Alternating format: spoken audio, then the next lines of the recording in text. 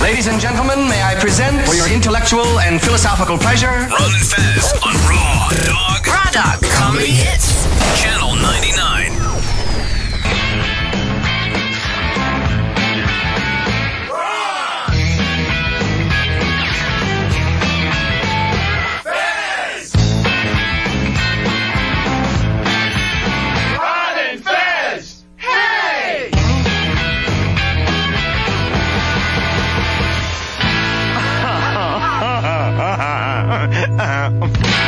Okay, let's get down to it, boppers.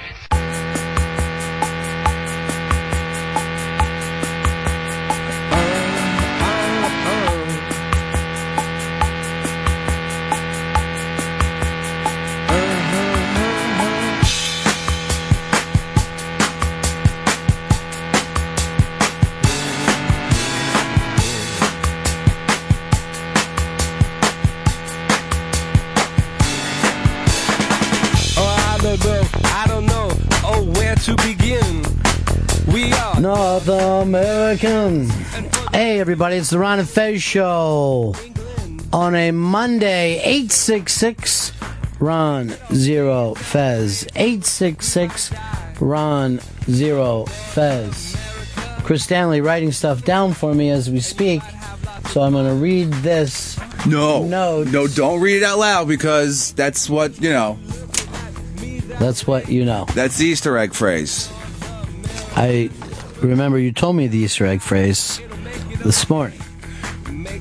Because people are calling in right now. The phones are jammed with folks who are playing our on-demand contest. We are the only show in the history of radio who sets up separate games for people who listen on demand. Now, how do you listen on demand, Chris? You go to SiriusXM.com/on-demand or use the SiriusXM app. No, is slash? Are we talking about the Guns N' Roses slash? No. The character on the keyboard, slash. Yeah, he's quite the character as well. the thing on a keyboard, the slash. Mm-hmm. Yeah, on demand. SiriusXM.com/on-demand. That's how you play. You listen to the on demand. You hear a phrase. Now, I had to leave the other day, so Chris Stanley set up a phrase, and I'm not happy with it.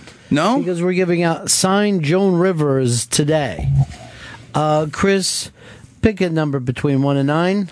3. Here's Dave in Rochester. Dave, you're an on-demand listener. Hey, yeah, it's actually Matt. Now, Dave, do you enjoy the on-demand? Yeah, I do. Why is that? Why is on-demand good for you to listen to? I like it because I can actually fast forward and rewind on demand. See, I've never listened to anything on demand before. Yeah, you get to go as far as or as backward as much as you want. Why don't we go as far and backward as much as we want during this show? They say that's not Now, here's possible. the weird thing. We're on demand right now. Yeah, we are. We just don't realize that. Exactly. So our voices are going out some different time of day in some different place. I don't know. Mindfuck. Yeah.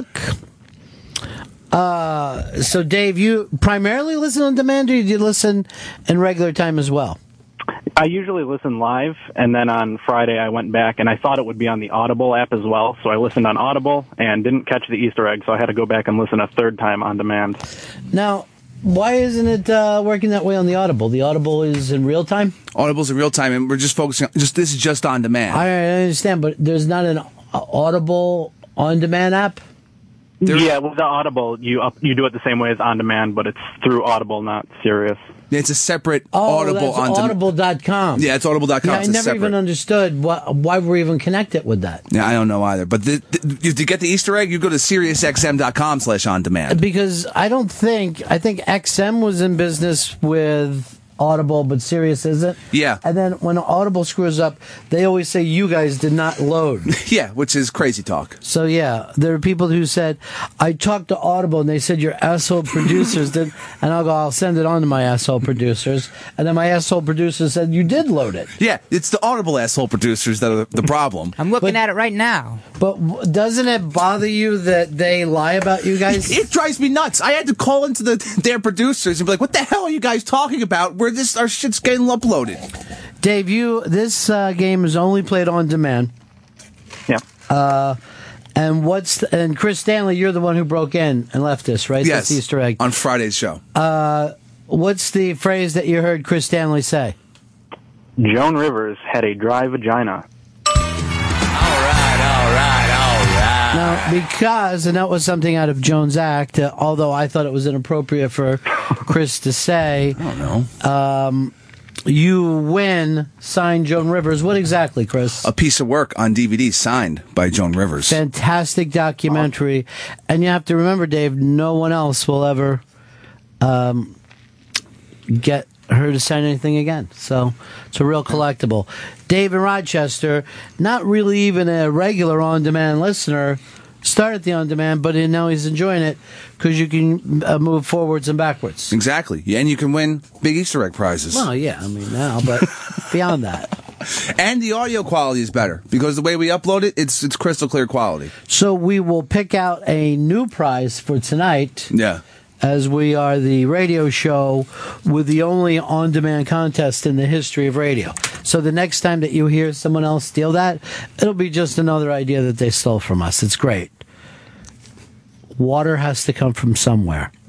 Let this be a bubbling spring for all radio people to drink out of. That's the way I consider it. Have a tall, cool glass. You're not stealing if we're just giving it to you. That's not stealing.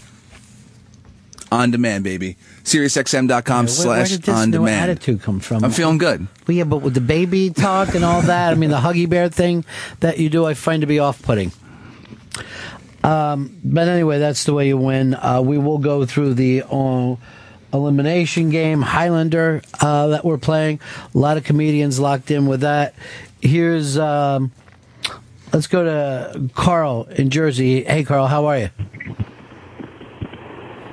Not hey, there? Ryan. Yeah. What's up, Carl? It's Colin. Colin, how are you? I'm good, buddy. How you doing? Cool in the gang. Cool in the gang. $1,000,000. Anything you'd like to talk about today? No, I was waiting to try and give you guys the Easter egg, but obviously you beat me to it. Sorry about that. Well, we'll have another Easter egg contest tonight, and Chris will let you know in just moments what the new prize is going to be. I mean, we're moments away from hearing about the new Easter egg prize. It's a big one. Yeah. Oh, it is a big one. Yeah, it's a great one. We want people feeling good. Now, most of the time we have to wait until I say, go get the prize before anyone will take the opportunity to go and get the prize. But in this case, we're doing that now. And it's very, very exciting. Now, did you watch Goodell's press conference the other day? Yeah, I caught it, yeah. Did you see our buddy Adam from TMZ was the guy grilling Goodell? I was so happy to see Adam there. Or hear Adam. So, Chris, you're ready to the next big things. Yeah. Next prize for Easter Egg on Demand? Space Cowboys signed by Mr. Donald Sutherland.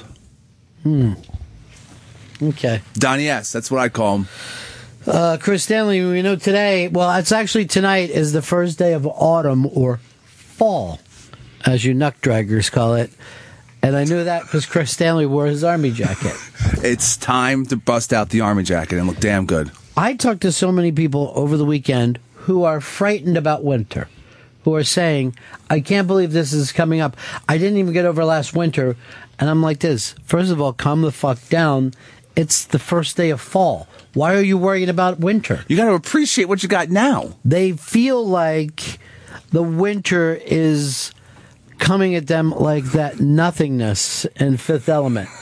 That's somewhere off of our orbital horizon. It's all coming towards us. Where's Tiny Lister to help us? Zeus Tiny Lister. President of the universe, like, right? I mean, yes. Yeah. And Debo. He may be the greatest actor known to man. I love him. I like... and he was Zeus and No Holds Barred. Of course he was. And he changed his name to Zeus for a little while and even wrestled under that name. Yeah, he was Ted DiBiase's boy. Like buddy, friend. Yeah, the way you said it. I just realized that sounded Very really bad. racial. I get nervous about your racism. Oh, there's no racism here. I love all men. Oh. And women. Oh. We heard it. We heard it. Boy, and you wonder why there's jokes about you all the time. And really inappropriate. I know for a fact Shelby was actually telling me today there's a new album out, Shelby, about Chris Stanley. It's dropping soon. It's hot. It's hot fire. People are going to be all over this. And what's the name of this album? the Chris Stanley Love Connection. Okay. The Chris Stanley what? Love Connection. Can't even understand him. He's in the other room. In the hole. Yeah. I tried to flip him out today. No doing. Wow. No doing. All right, let's take a listen and see, what this new album sounds like. It's the Chris Stanley Love Connection. Songs to get down to with your significant other. I'm all about that dick, no pussy. I'm all about that dick, no pussy. Chris Stanley theme song. Put a little spice into your date night with dance hits like this. One more time, Chris Stanley's gonna suck a dick. One more time. This collection is just right for couples who want to get away from it all for some alone time. Yeah, I don't even mean to be rude. Chris Stanley likes to suck off dude. He likes it every afternoon. Doesn't care if they're straight or gay. Chris Stanley can make any romantic evening better, even with this heavy metal chart topper. I am Chris Stanley. Suck every dick in front of me. Call me Pepperhick. All I do is suck that dick. Perfect for couples young and old, this collection will keep you going late into the night. Pepperhick, you know that dick has to come. And you know that you're the only one to say, okay. But you're chugging that cock tonight. You'll find that come in your eyes, and you'll be alright tonight. The Chris Stanley Love Connection is available now for only $19.99 on iBang Records, theinterrobang.com, or out of an unmarked van under the Queensboro Bridge.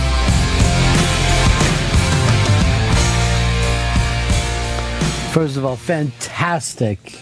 Really? Yeah, fantastic production on that.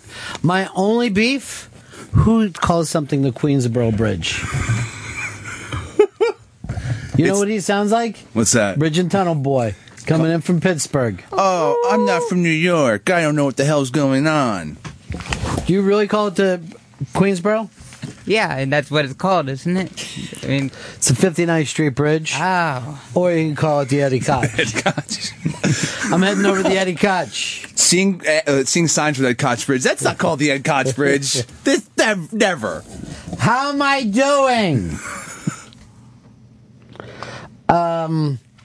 Here's J-Bone. J-Bone, how are you? Hey, Ronnie, I guess I got a beef with you. I hate to say that, but yeah. I'm a little confused. The on-demand contest, you listen on demand, right? And then you get an Easter egg.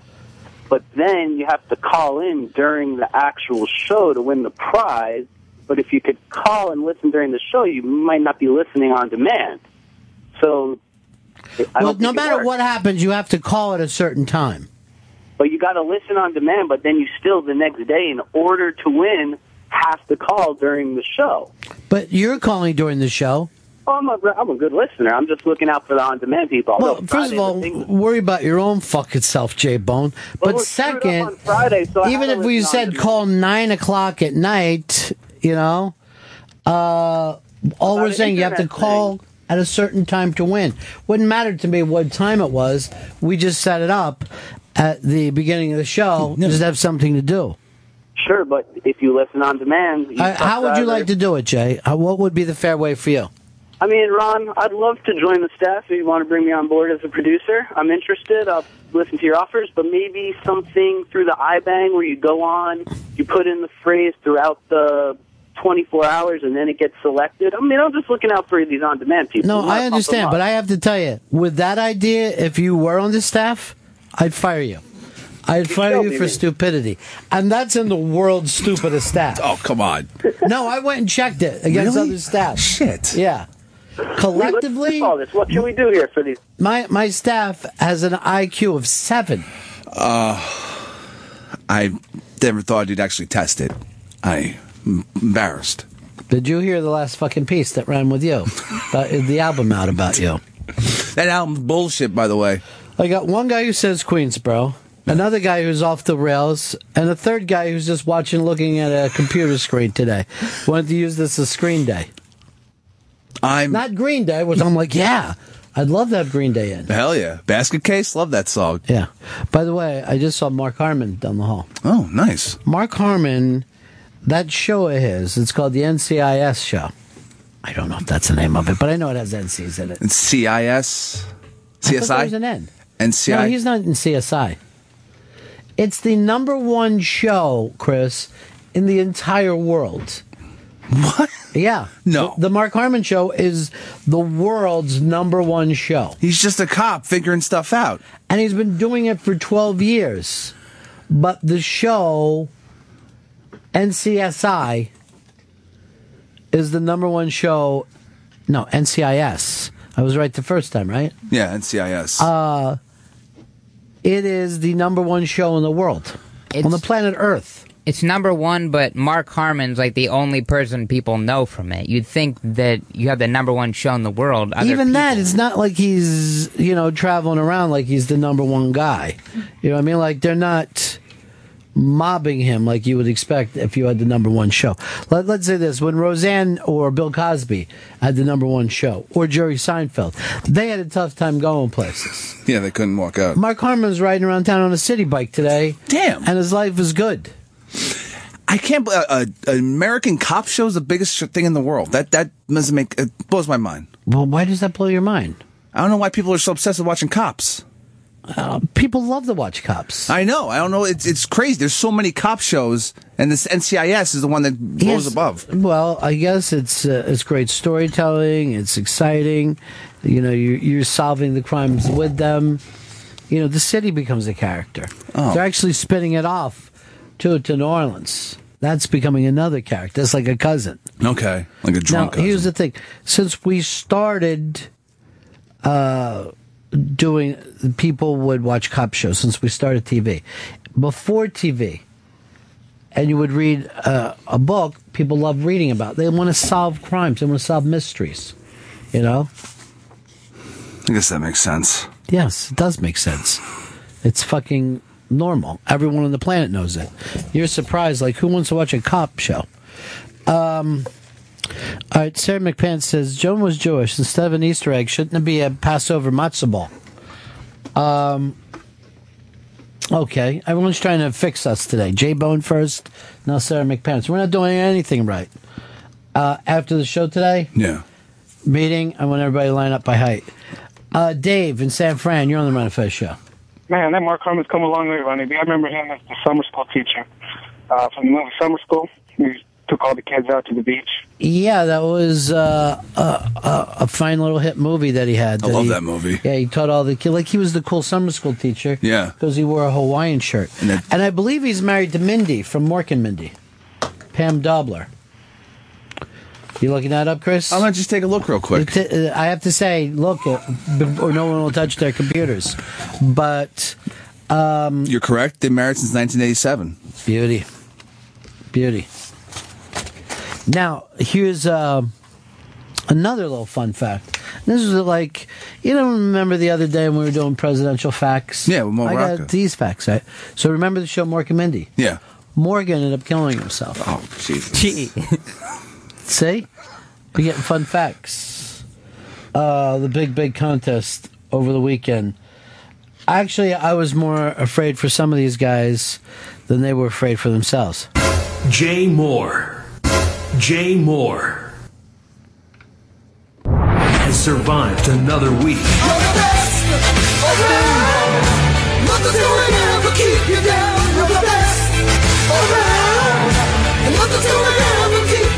He was lucky, though, because he had the Cowboys. Oh, my. Yeah, they were down, 21-0? See, Jay is playing it long term here.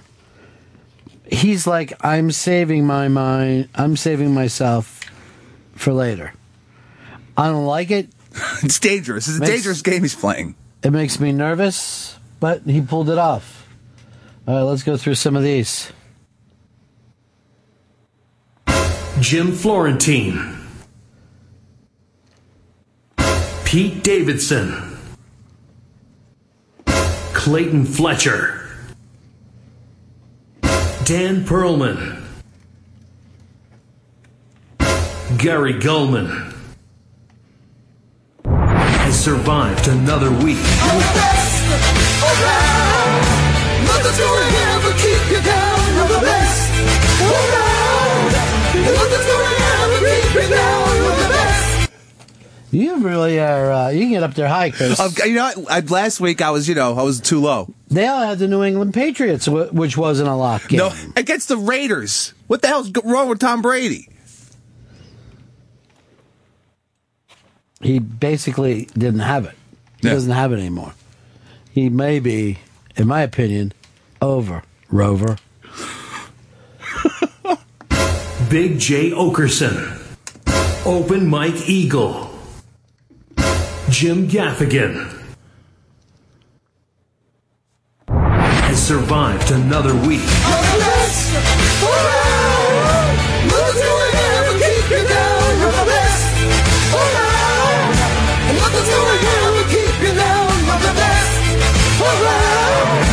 Has survived another week.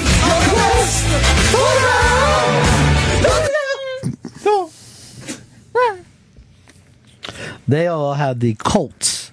Colts with an O, Chris. It sounds like Colts to me. Is that the wrong way to say it? It is. Joe List, Gino Bisconte, Robbie Slowick, Mike Fenoya,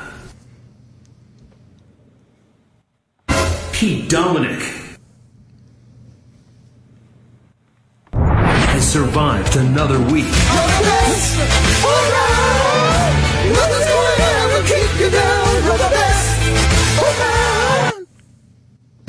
Bert Kreischer,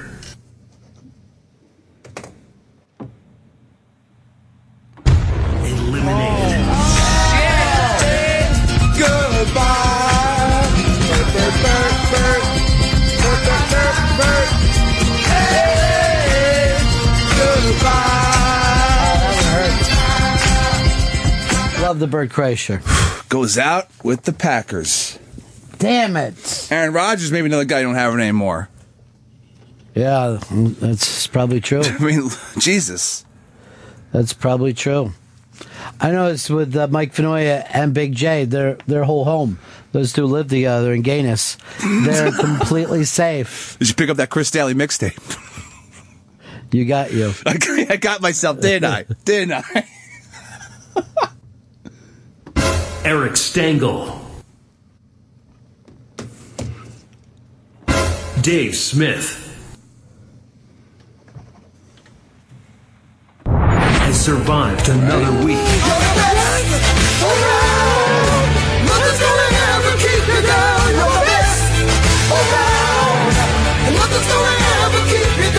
And then, of course, the only other person still in it, Vic Henley, he picks Thursday night, has survived another week. He was sitting pretty. Keep you down, Vic Henley.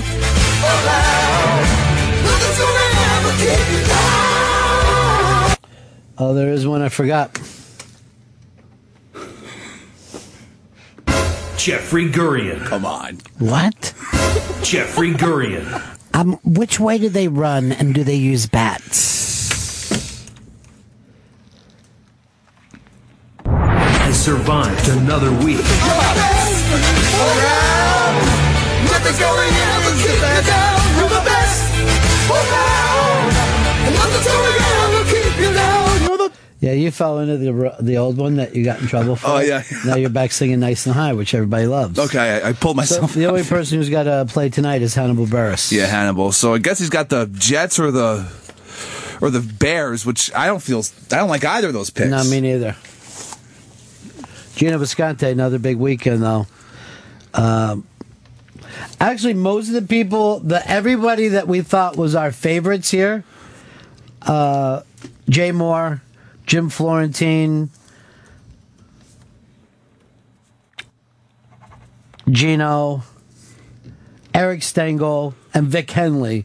Those were all guys that we've said, these are football guys. Actually, Gary Goldman, too, because we found out later. He's a tight end. Yeah, he played for Boston College.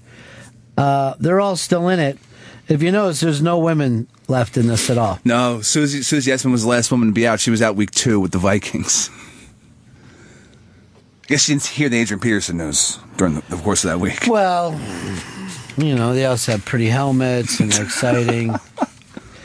Now, her ex-husband, Jeff Garland, was supposed to come in today. Did he get moved, or were you confused? He got moved to But next you week. weren't confused? No. Chris? I wasn't confused. Chris? Yes. Is this another one of your fuck-ups that you were just saying? If I was confused, then I'm even more confused now. So what do we got? Like 22 guys still left in this in Highlander? 21 if Hannibal Buress goes out. Vic Henley's online with us. Vic, 3 weeks, buddy. You're still hanging in there. I couldn't believe it. I'm absolutely stunned. Well, dude, you were Buccaneer bet, and you were the only one who picked against the Buccaneers this week. Well, you got to go with the Falcons in the Dome. I'm not going to. First of all, Tampa Bay, Jacksonville, and Oakland are horrible. Right. So, and the Falcons in the Dome, I just couldn't. And I just kind of wanted to get the pick out of the way. I was either going to go with them, I was going to go with the Colts to beat the piss out of Jacksonville, which they did, or I was going to go with New England to kill Oakland, and that was actually a close game. And I think Oakland had a chance to tie it late in the game. Yeah, it was too scary. That one was too damn scary. Now, you named yourself first one out, but it ain't looking that way, Vic. You're still hanging in there. No, it's not. I figured, I really figured I was in Cleveland a lot before the first game, and just watching those happy. I mean, they've got the optimism of the Palestinians. They just think they're going to, every year is going to be their year, and so I just figured for sure. I love the heartbreak of a city, and I love it when 1 million people are wrong about something, and just watching them parade around and go, "Well, we're going to beat the Steelers on opening night. We're going to beat the Steelers." No, you're not. And they almost did. It was 27. It was 24-3 at halftime, or 27-3 at halftime, and they came back and tied it before the Steelers kicked it at the end of the game. But that's why I thought I would be out. I really figured something so obvious. I figured I'll pick that, and then that'll make me wrong for sure, and then I'll be out of the contest. So. Well, we've only got a couple teams that are 3-0, right? The Eagles, which they're about 8 points away from being 0-3. Yeah. The Cardinals. Are 3-0. Oh, absolutely. Also, the Cardinals, right? They could have easily lost one, right? Bengals are 3-0. That's who looks the best. Is the horrible part is the Bungles, and I can't. I'm glad for them. I guess that's just a weird division. But yeah, if you would have told me 3 years in a row the Bungles are going to go to the playoffs and then be 3-0 again here, year 4 into the Andy Dalton era, I would have never believed it. Yeah, it's hard to believe. But they got a great defense. They got a really, really good defense, and they get after them. And you got a couple of good backs. And if he doesn't screw up, they did the throwback to the quarterback play. I hadn't seen that since the Gator Bowl. Yeah, that was really, really funny. And it should have been picked off. Yeah. By the way, it should have been picked off. The idiot misplayed it, or he would have gone 85 yards the other way for a taint. I don't like pick six. I like taint. Touchdown after interception. Taint. Well, Vic, you're hanging in there, buddy. I'm trying, guys. There's still some good people left. I would worry about the Jay Moore, Jim Florentines. Those guys seem like Gaffigan is a surprise. He's out. He's still in this thing. Oh, yeah. For a gay man, Jay Moore really knows a lot about sport. Isn't it something? You know what I mean? He's but I would not so far to say gay, but he's definitely in touch with his feminine energy. Yeah, he can harness it. Yeah. He's we all do that. I'm into decoupage and macrame and okay, so yeah. All right, Vic. Talk to you soon, all right, buddy. guys. No. Yeah, let me know whatever you need. I'm sure I'll screw it up sooner or later. All right, talk to you later. All right. Vic Henley's going to be performing with Ron White this weekend, September 26th, Friday, Anaheim, California, and September 27th in Camp Verde, Arizona. Go to tatersalad.com for tickets. Those two guys together, that's a hell of a show, man. Hell yeah. That is a funny, funny show. Henley always destroys me. Just, you could bring up any topic to that man, and he's very, very funny. But I love the people who take it very seriously. Jay Moore. Oh, my God. Is so locked in seriously with this. Jay has had more careers than anyone else. And if you would have said years ago, he's going to be doing a big sports show, that would have been a shocker, but he handles it flawlessly. He's a great broadcaster. He really is. He's obsessed with this Eliminator League. Man, I was waiting for someone just to agree with me. I was starting to get a little nervous in this room. I understand that feedback's not the easiest thing to come here, but you just, you don't want to say something like that you expect to get a hand, like, hey, America's the greatest country in the world, and everyone just stare at you. Is it? Like, wait, I thought this was an easy pop. I was, when you give somebody, like, credit for their talent, you're ready for the other people in the room to agree with you. Look, I love Jay Moore. Okay, but, you don't, instead of taking it as a negative the way you are now, you had a very easy chance to go, he's great, and then we would all been on the same thing. Now it seems like you're clawing your way back up into it, where it seems like you got caught, not like, and now you're overworking at it. No, we are text message buddies. And it's great. I watched a game yesterday, and since it was in the East, there's no offense whatsoever. Philadelphia, fly, Eagles, fly, against Washington, which was watching, two offenses against Civs. It's just unbearable to me how bad defense has gotten in this country. It's ridiculous. Like, Kirk Cousins just comes off the bench, throws like 450 or something, 3 touchdowns. He looked like Aaron Rodgers fucking 3 years ago. Did you watch the game, that one? Oh, yeah. There was that huge fight. Yeah, the brawl at the end when Nick Foles took that hit. Yeah, there's a video up on the iBank today. Under fight, Eagles fight. But if somebody would have hit my fucking quarterback like that, I would have had to fist fight as well. You got to. And that call was taken back. So it was for naught. What are you talking about? That was off the interception. Well, it wasn't taken back. I mean, there wasn't an interception. Yeah, that's what I meant, yeah. So what's your point? That this brawl is hit Foles getting hit was all for naught. I mean, it didn't even matter. Well, first of all, we're in America. We don't use the word naughts. Why not? Nothing would have been perfect. But a fight doesn't come from someone intercepting the ball. The fight came from that shot right there when a defensive lineman just takes a shot at the quarterback, which, by the way, is legal, but it's one of those unnamed things. If someone hits your quarterback like that, the offensive lineman has to step up and fight. You have to be an enforcer. Now, does a kicker get that sort of love? Because touching the kicker, you don't have that same relationship with the kicker. In other words, the offensive linemen are told every day of their lives, their entire lives, no one touches this quarterback. It's your job to protect this man. So even when a guy gets sacked, their hearts are broken. Their big hearts are like feeling so big and dumb and sad. But then when they see somebody take a shot at them like that, no, you have to go fight. Yeah, it's nap time. Because you could see that, he's half speed running. Yeah. He wants nothing to do with this. And as you said, it was all for naught. Naught. Anyway, but, what are you going to do? Andrea Martin Unmasked is on Wednesday. Andrea Martin Unmasked. And the Highlander game is still going on. The Highlander game. Here we are, we're the princes of the universe. We've got to be the rulers of your world. It's the Ron and Fez Highlander. There can be only one comedian football challenge. One comedian will live forever in infamy, never to be forgotten. There can be only one.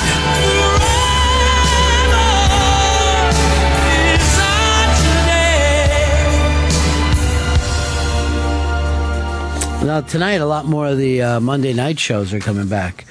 The Blacklist is going to be back with Spader.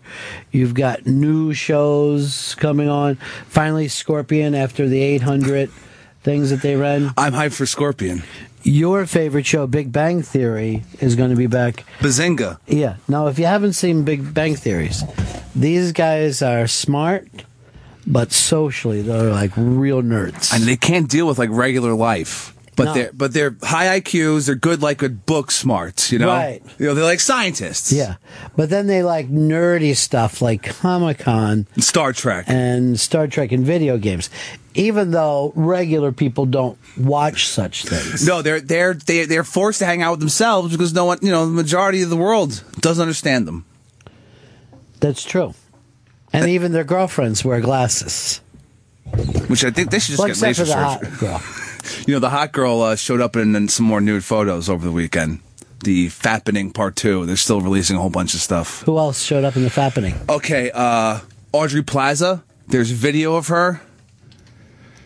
What's she doing? Well, she's playing with herself. Nice. In the video. You've seen it? Yes. Even though you're not supposed to. Even though we all agreed we're not supposed to. You took a blood oath. Who else? Big Bang Theory, more Kate Upton. There's Lily Sobieski, which I was surprised. I haven't heard her name in a long time. Well, it's good to know that she's getting work. After you've seen Kate Upton and Jennifer Lawrence, I mean, do you even click on Lily Sobieski? Are you even interested? Like, you're just going downhill from You couldn't sound any gayer than you sound right now.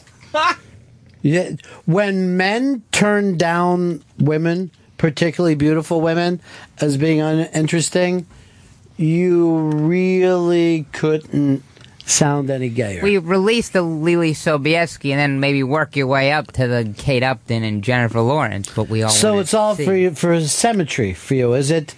Gay? Hope Solo. She was part of this. No, I think she had one picture in the last one. Yeah, but there some more came Now, this isn't as big a deal as the last time, huh? No, not at all. No, because we are all saying as a species now, oh, this is awful. Well, it went up on the sites that went up last time, but the administrators took it all down. But now they're taking it down and not like nudity is bad. They're saying, oh, it's a copyright infringement. That's why we can't. Yes, that's what you can be sued for. Copyright infringement. That's how they use it. Just like the way that the IRS was able to, get the other person. Oh, goddamn, Chris. You just tore off the fucking mic stand. Yes, I did. It was loose. I was trying to attempt since it was down towards my chest. I tended to move it up. Who even needed you to speak? That's the thing about it. You are seriously like fucking Fred Flintstone now. You've moved into Fred Flintstone thing. This is embarrassing. Thank Christ it wasn't the other one. Yeah. I've never seen any producer grab mics as much as you do anyway. All you have to do is listen to the show to hear how much you're going for it. Hi, you're on the Ron and Fez show. Yeah, I mean, I was wondering if y'all saw all of the Hope Solo pics on the Fappening. She has about 3 pictures of just close-ups of her asshole. It's actually kind of hot, but that's all I got. Well, how do you know it's hers and not some man's? That's what I'm trying to figure out. I can't believe that the word went out like this, Chris, and I hadn't even heard this time. The Fappenings are down. They're releasing. We already saw like a lot of them, so you release more, and people just aren't as interested. Dude, are you going to say the same fucking thing over and over and over? Even if you switched it up a little bit. We got it. You fucking said it. You're not interested. We get it. Sit quietly. I'm not interested because the prettier girl came out first. That was a fucking fake meme. These things, I can see most of these are fake. Now, who would they even be sending these out to? Boyfriends? That's all I can think of. I would think that you're already with a television or a movie star or a model. The last thing you... Oh, God, now you try to read that from up there. Why don't we go to break, and when we get back, maybe you'll have that fixed, all right? Yeah. It's the Ron and Fez Show. Ron and Fez on Raw Dog Comedy Hits, Channel 99.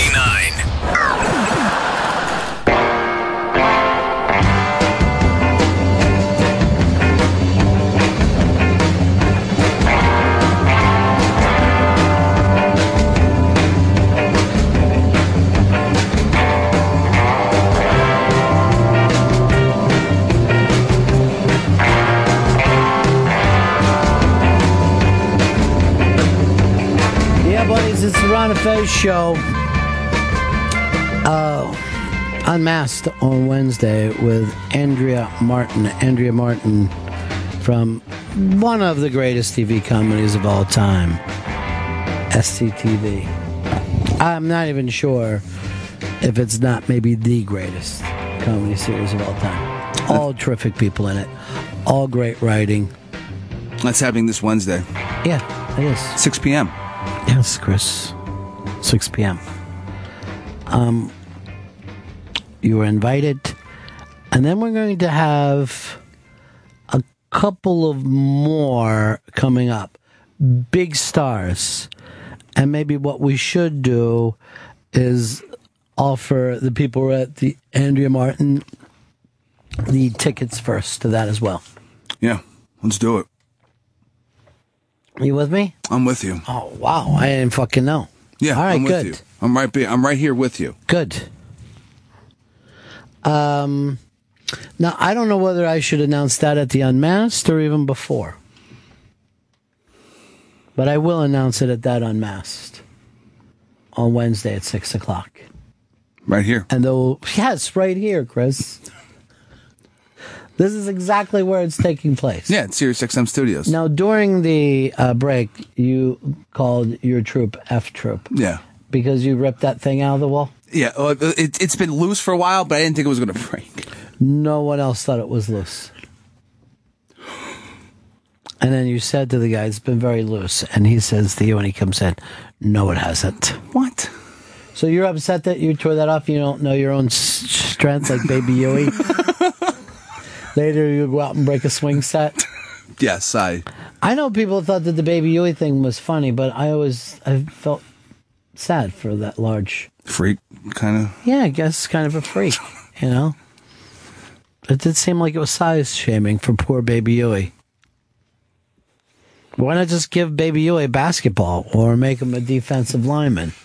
Why mock him out all the time as not belonging, especially when he would have those big, giant fucking tears? Put him to good use. Yeah, put him to good use. Everybody can do something in society.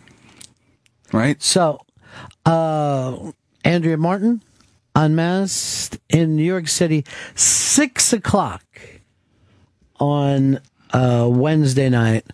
And then we will make the next Unmasked announcement there. And I will tell you that it's a big movie star. And comedy star. It's a huge one. Yeah. It's gigantic. Everybody here, the booking department, is a buzz about it. They're like, did you see what we did? We're the fucking best. We're better than all the rest. Like the song. We're exactly like that fucking hit song that everyone loves. We're blasting our office constantly. It's on a loop. We're simply the best. Everyone better know it. You know, I would like to know in America what was the last filing cabinet that was in an office. Because people used to have filing cabinets. I just recently threw out an old filing cabinet in my apartment. But do you know that for, decades people made money off of making and selling filing cabinets? And because of the computer, it's another one of their businesses that's just gone. Yeah. Has anyone never not hit, do you want to go paperless? Like, yeah, of course not. I don't want crap in my mailbox. But people used to worry about not having the physical paper on them. Yeah, you know? That's my parents. They were hoarders. They were hoarders of bills and like old pay stubs from like 20 years. They had like old pay stubs. And I found them like, what is this? This is just a fire hazard. I'm throwing this garbage out. They couldn't believe that your dad worked. I mean, for him, that was almost like having medals from the war. Your dad make sure he dodged that war, didn't he? Oh, yeah. I believe he was, he was going west and stopped in Mexico for a while and then eventually ended up in California. This is from the vague stories I know. So did he dodge the draft or? Yeah, he dodged it. He just got out. Like he was like on the road, like off the grid, you know? Like, yeah, but did they attempt to draft him? Yeah, he said he got a draft card or whatever in the mail. Yeah. Or however that. A draft notice. Draft notice, that's it, yeah. And he just decided, I'll just keep traveling instead of doing something about it. Yeah. You know what that's called, my friend? What's that? Patriotism. He was a hardcore hippie. Look at the climate protest chains down on Wall Street. I didn't even know what was going on today. Jesus. Yeah. The streets are packed. Where the streets have no names. Well, they do have names, but, you know, they're not numbered. No. They're not numbered. Water, wall, etc. Yeah. They all have names. I was wrong when I said the streets have no names. And so was fucking you, too. Hey, like that, Bono. They released their album for free. Yeah. Apple paid like $100 million to put it out. What? Yeah, in distribution, paying them, the whole thing, to actually get the album out. $100 million Apple just dropped. So they could say, hey, everyone, here's a free U2 album. I don't think they got $100 million worth of albums for that. I don't believe your numbers, as a matter of fact. It's $100 million. I'm going to put that with your Aubrey Plaza lie. They have like billions of dollars, so that's sort of just like chump change to them, isn't it? Yes, it's nothing. When you have money, you certainly $100 million doesn't even add to it.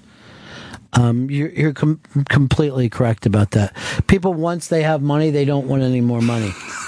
Guess I'll spend this till it's gone. Yeah. They just go, no, I don't. I've got plenty of money. That's the way humans are.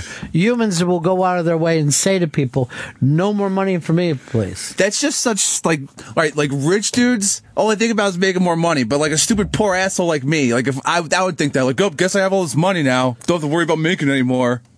Hey, here's our buddy Arch in Long Island. You're on the Run of Fez show. You know, I have file cabinets. I was going to get rid of them. But I remember seeing the movie Tommy Boy, and it didn't work out so well. No, you're right. Deliveries to the wrong place. Now, Fuck also said he's sitting in front of a filing cabinet that hits him in his head every time this kind of assistant opens it. Now, wait, is Fuck saying that he has an assistant? No, Fuck can't have an assistant. What is that, someone to hold the spoon while he's cooking? I never meant that in a drug way. Thanks, Arch, I appreciate it. I'm sure there's some filing cabinet people that were like, I'm sorry, we've got to let some of you know you go. They're just not buying filing cabinets the way we need it. Everyone, the bomb is falling out of the filing cabinet industry. We're going to be selling this to scrap. It's all we can do now. For a while, they were like worried about plastic filing cabinets. You know, they thought that's where the trouble was going to come from. They didn't know that the filing cabinet industry itself would disappear. Gone. So many industries killed by that little fucking computer. And now smartwatch. Yeah, smartwatch is just the further march. Video games. I'm coming up with something I think is going to be pretty big, and it's a smart swatch. And it's a swatch that everyone loved in the 80s, but it's smarter. Can you maybe call it iSwatch? No, smart swatch. Or swatch for short. Call it SS. Smart swatch. I don't like to call things SS because of what happened in World War II. Oh. I don't want people to think of me that way. But it's one of the big problems I have with KISS. Knights in Satan's Service. Yeah. Well, people might just think it's very efficient. The smartwatch, the SS, is just very efficient and a great device. Tells you how healthy you are. Mm. I'm also coming out for it's a smartwatch just for policemen called SWAT, and I'm hoping it'll let them know which dogs to shoot. Which door should I break down? All of them? I'm going to shoot this dog in front of this crying child. It's a threat. I'm going to show the threat that I swear to God, lady, shut that baby up or I will pump it full of fucking load. I'll turn this place into a wet t-shirt contest. I'll break the fucking walls with your dog's brain. Matt in Lake Anna. It's a life on Mars, man. Chris Pepper suck dick. Cuffs the balls when I shoot my big loud. I wonder if he'll ever know. I'm pretty sure we're not going to have a volume 2 of that. That was a really quick turnover. I was going to tell you that my computer doesn't even work today, but you seem so frazzled. I will fix that computer. I don't want F-Troop to come over here. I'm worried that I'll hear something crack, and I'll see your foot going through the screen of the computer. Oh, no. You didn't get much sleep last night, right? All right, this is what happened. I found some old instant potatoes in my cupboard at home. Now, I don't shop much, so anything in there I should know better. It's old. I make them up. I make up the instant potatoes. It's cheap. It's good. I enjoy them for what they are. Look at the box. They taste a lot. I eat the entire packet. First of all, I'm still laughing that you said the term cupboard. I just never thought of you as owning a cupboard. They exist in my apartment. It's a filing cabinet for cups. Believe it or not. So I'll watch it. First of all, what is your hurry that you ever need instant potatoes? What is so slow about a potato? It takes no time. Faster, damn it! I want this potato in an instant. What instant potato is just it's flakes and then you pour hot water on it? Yeah, this was loaded mashed potatoes, so there was like fake bacon in there, I believe. That's what it looked like. Bacon. Yeah. So and they really are instant. Just boil some water and bam, you got some instant potatoes. Although they're not potatoes, but go ahead. Yeah. They're instant whatever they happen to be. Potato substitute. Yeah. But you don't pour hot water on a potato and then have potatoes. So, are you boiling water? Yes, I am boiling water. Well, you can't do that in an instant. But after they hit the water. You do that. When you boil your water, drop a potato in it. But then they got, it's the instant potatoes they're convenient for me, personally. So I'm watching Sunday Night Football. I'm enjoying my pot. I left them in the pot. So I'm just eating them out of the pot. You're so sad. Seriously, I'm going to start fucking crying. Watching Steelers run roughshod over the Panthers. I noticed it just tastes a little weird. So I finished the potatoes, even though I thought they tasted weird. Look at the box. Turns out they're 9 months old. They're from January. And, well, how old did you think they were? That maybe you bought some last week and forgot? I mean, in the back of your mind, didn't you think, why do I have instant potatoes? I don't shop. This is what I thought. I thought they're instant potatoes. These things should just last forever. Like, canned. They probably should. They should. But for whatever reason, they're expired January 2014. So about an hour or two later. First of all, that's how long they were expired, which means that you probably bought them months and months and months before that. Yeah. I bet your mom bought them before she passed away. I know you didn't buy instant potatoes. It's not in you. So wait, let's get this straight.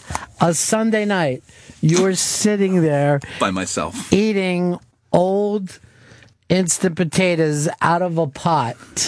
Yeah. You know what I did I was doing last night? What's that? I was surrounded by loved ones. Oh.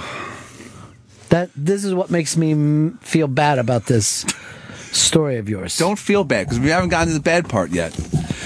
So, about 2 hours after that, I was up to about 5 in the morning with things coming out of every orifice. And including your nose and eyes? No, not eyes, but some of the orifices. Right, most. A little bit out of the nose. And out of your dick? Eventually, yes, I was peeing. But just pee? Yeah, just pee. And then, I got in late today. Like, I'm not feeling well. The stomach is all trashed. Okay. John in Springfield, you're on the Ron and Fez show. Hey, Ron, I like the on-demand, but I used it to fast forward through all the Fez's segments, and the show was 3 hours. It was cool. All right, here's the thing. You guys bitch if he's on the air, and you bitch when he's not on the air. I mean, you can't have it both ways. I guess you can have it both ways. You just say I'm comfortable bitching. Jason, you're on the Ron and Fez show. Hey, Ron, I've been working on a smart pocket watch for classy occasions. What do you think? I love the idea of a smart pocket watch. I don't like it. I never. I'm liked working pocket on a watches. smart grandfather clock too. Wow, nice. Yeah. Is it a giant touchscreen? Yeah, I call it the computer. The really, really tall computer. Turtle, you're on the Ron and Fez show. Turtle. After he returned from the cupboard, Chris Stanley put his feet up on the Davenport. It does sound you're living right outside Fagala. Chris Stanley, your life is so sad. I mean, it's a bad food, that's all. I would say this. You are a stick and a kerchief away from being a hobo. It's that simple. I better learn that hobo code then. By the way, did you hear? There's work out west. I'm going to hop this train, see where it takes me. Hopefully the night watchman won't rustle me out of my nook. Straight to Monterey, where you can work in the canning industry. People writing, no way that his butter and milk weren't rotten, right? I'm fairly sure that you added nothing to your Insta potatoes. There wasn't any butter. I didn't have any in the house, but there was some old milk. But it was a day expired, and I think a day expired milk is fine. Look, far be it from me to try to teach you about food, okay? Thank you. You look at the instant mashed potato king in Queens. The king, instant mashed potato king of Queens. There you go. That makes sense.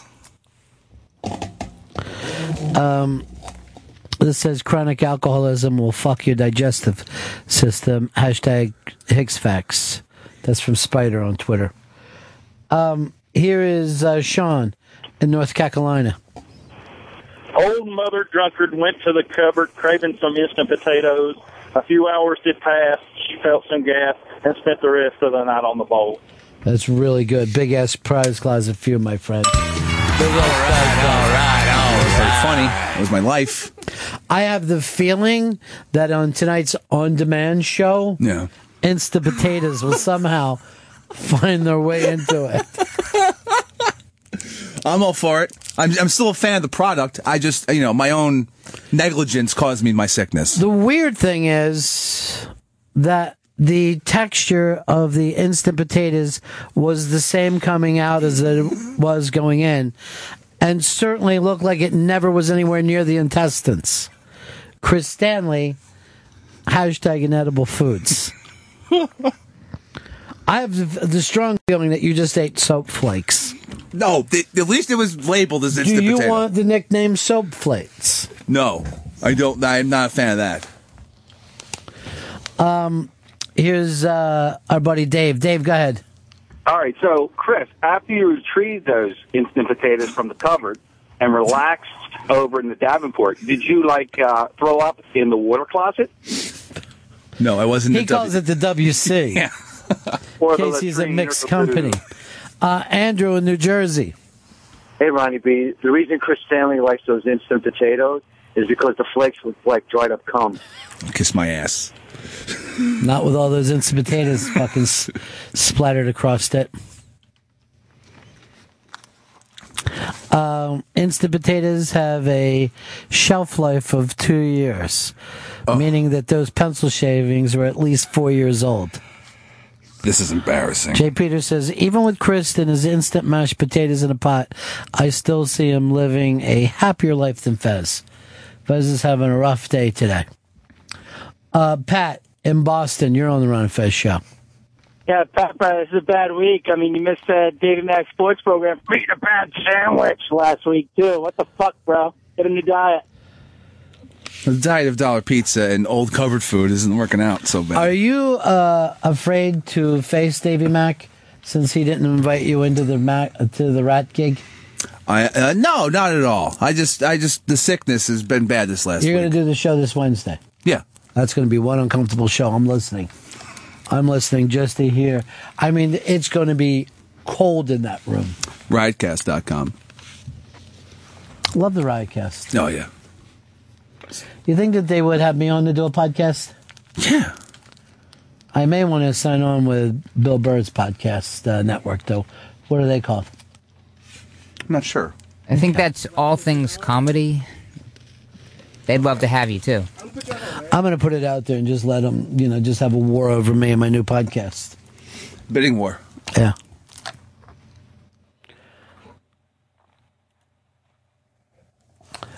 Here is Steve. Steve, you're on the Ron and Fez show. Hey, Ron. Pepper. Yes. Have you considered, you mixed milk and butter with it, you said, right? Just milk, no butter. Is it possible that you're lactose intolerant? Because that could really fuck you up bad. He is African American intolerant, so this could be something else that he has. That almost is as widespread, so it's possible. The lactose intolerant, I believe it runs throughout the Jewish community. Yeah. Any Jewish friends I have. But now I have friends that tell me they can't eat bread. Is that the gluten thing? Yeah, they're glucose intolerant. See, the gluten thing actually started out as people having an intolerance to it. Now people just do it for like dietary, Health to diet. reasons. Yeah, to lose a little weight. I remember when that was just called South Beach. I don't know. Gluten's in all the best things. All right, let's see this. Hicks is a side dish as an entree kind of guy. Hashtag Hicks facts. I'm pretty sure that Hicks ate his dandruff collection. Hashtag Hicks facts. There's no dandruff grease. Do expiration dates apply to milk kept in a wet paper bag? I have a working fridge. Hashtag Hicks eats cum shit fart. No.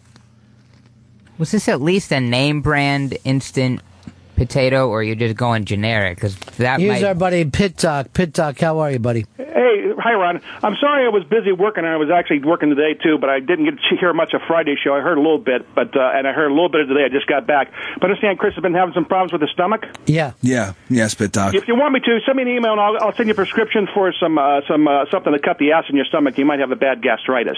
Okay. You want me to give you an antibiotic, too? Sure. Yeah, throw them in I there. understand, from what I hear from Friday's show, I understand you've been sucking a lot of dicks lately. Oh, shit! You're supposed to be my doctor. You're supposed to be helpful, Pit Doc. Hey, that's just busting balls, that's all. That's good. Send me an email, Chris, okay? No! Now, Pit Doc, is there something going around because we all feel slightly under the weather? Yeah, well, there's been a lot of viruses going around, either respiratory or gastrointestinal. Has anybody had diarrhea?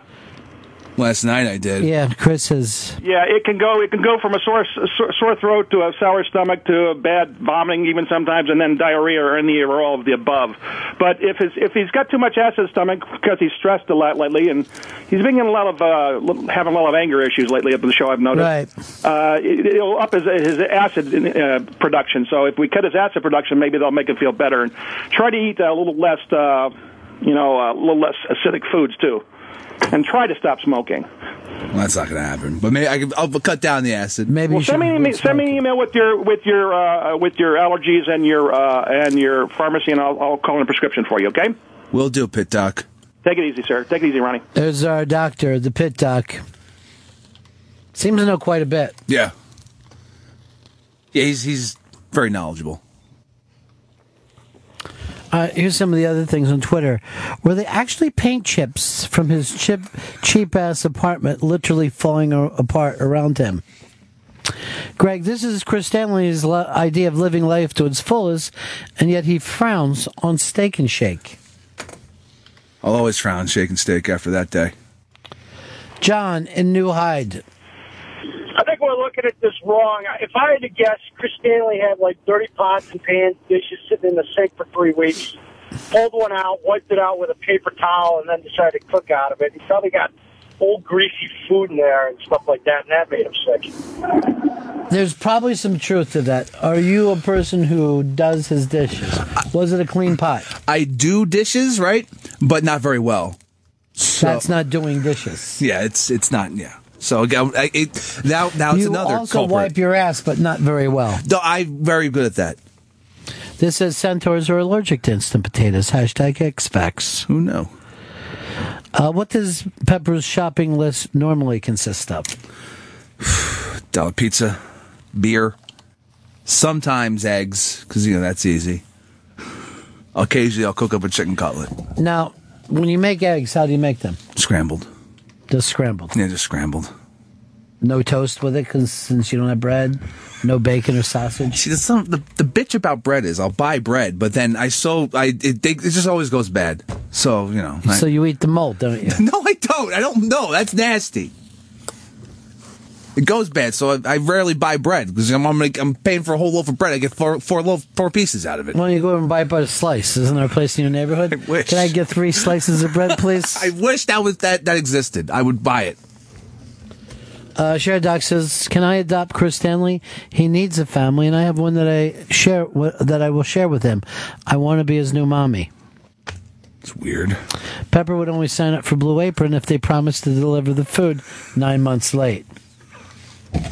Here's my buddy John in Massachusetts. John. Hey, buddies. I'm embarrassed to say I used to eat like Hicks does when you're on your own real young, and by my early 30s, I wound up just like Hicks, starting to get the shits and whatnot, and I wound up coming down with diverticulitis, and it's from not ever eating any roughage, greens, or vegetables. That's him. Wow. Yeah, you're headed for you're going to either be forced to make some serious life changes, or you're headed for some real sickness, dude. Yeah, that's our Chris. Thanks, John. This sent to us on Twitter. For only $50, 50 cents a day, you can feed a gay alcoholic. Straight. Hashtag Pepper Hicks. Straight. And Hicks Facts. It's hard to hold on to a scrub pad with hooves. Is this true? Are we going to get Mr. James Spader? Yes, it is. And today? Today, yeah. That's bizarre. When I hear how bad this show is, and then you tell me James Spader is going to do our show, I have to tell you, I'm surprised. It's happening. What's your favorite James Spader? I watch Stargate I really like him in Stargate. That's surprising. I know it's weird, but I loved Stargate as a little kid. He was the scientist in it, and I loved him. He's done so many fine movies. And this one isn't even on the list that we have here. Well, there's a lot of stuff that isn't on the list that we have here. This is a pretty bad list, now that I'm looking at it. But 2 Days in the Valley. I'm a big fan of his work in that. That's good. And it somewhat reminds me of the show that he does now called, it's called Blacklist. Now, I'm a Blacklist guy. I watch it every week. I think Spader is every bit as interesting as John Malkovich, and I will watch John Malkovich in anything. And Spader's the same way. Any quirkiness that he does is kind of cool and creepy and scary. But I've talked to friends who say they're not even a fan of the show, just a fan of the character, that they watch every week just to see him because he's so bizarre. Have you ever watched it? I never saw The Blacklist, no. The Blacklist is something that never would have gotten on television in the past. He's Red Reddington. He's a guy against our government that works with our government, and he gives them names of people who have committed crimes. Now, he's also trying to get those people off the street himself. They're competitors of him, right? Okay. So he goes to the CIA and says, I have somebody who's committed a bunch of crimes, and I'd like to give them. They know that he's only doing this for his benefit. Yet it benefits them to get these people off. He goes against our government. He works with rogue members of our government. It's fucking crazy. Sounds bad. And there's an endless amount of murders in this show. Like one of the characters that we're supposed to like, it's this girl that he's obsessed with. We watched him kill her father with a pillow. Holy shit. And I'm like, I can't believe this is TV. Network TV. I mean, it's not even HBO. Like it's graphic? Yeah, you know how they say that this isn't TV, it's HBO? Yeah. This is TV that he's doing this on. Yes, it's very graphic. That sounds great. Where have you been for the last year? Eating bad potatoes? Just been in this potato rut.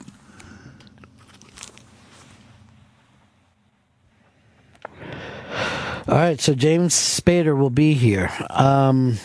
Less Than Zero, he was amazing in that. He pimped out Robert Downey Jr. Yeah. And that Sex, Lies, and Videotape was the first kind of movie, I think, that saying, no, I'd rather jerk off. You know what I mean? Sure. That theme has come in, and now most people would rather jerk off. Yeah. You jerk off more than you have sex, I assume. Yeah. That's maybe the saddest thing that a person can say.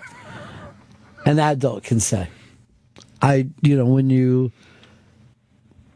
yet, in today's society, we embrace it. Like, jerk off, everyone. It's fun. I got some great jerk off tapes for you. Here's a link. Stream it. I see you in the next Frappening. Oh, no. This Frappening not as big as the last one. No, this second leak, because the first leak was like celebrated before the backlash shit. Now the backlash is in full effect, so that they got uploaded, but then people are just saying like, no, you got to take this down immediately. We don't want them anywhere. Jack, you're on the Ron and Fez show. Oh man, where's Fez at? I thought the old Fez was back, the big cat. He's here. He just came in having a very off day today, and he said he had to even take some medication before. And I said, relax, don't do it when you want to get too wet. But again, it goes back to people are upset when they don't hear him. People are upset when they hear him. It's the Fez Whatley story. Just like with Chris. You don't like him when he isn't drunk. You don't like him when he is drunk. How can I win? You can't, Chris. Stay buzzed the whole time? You're a fucking loser. Jesus. All right, we do have James Spader. He's ready to come in tonight. This show comes on called Blacklist. It's the second season. And from my understand, we're finally going to be fighting Berlin this year. I know, when I say Berlin, what do you think of, Chris? Germany? You're wrong. Oh, it's not Germany? No, we thought that for a long time. Blacklist airs Mondays, 10 o'clock. Let's bring in the one and only James Spader.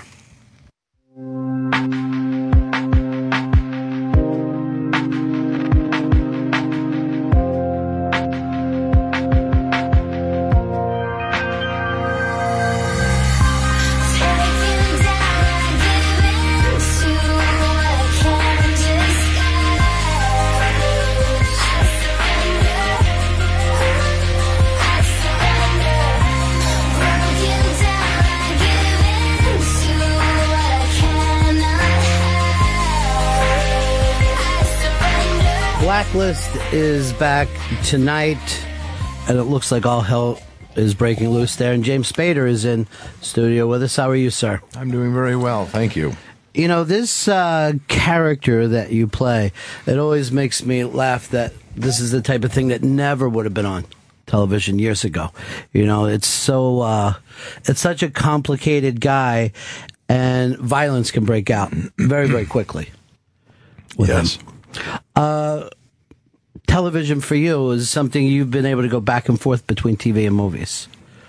Yeah, I've been very lucky in the last 5-6 years. I've been able to, I've had finished doing a television show for a while, and then came to New York, did a play for a year, David Mamet play, Race.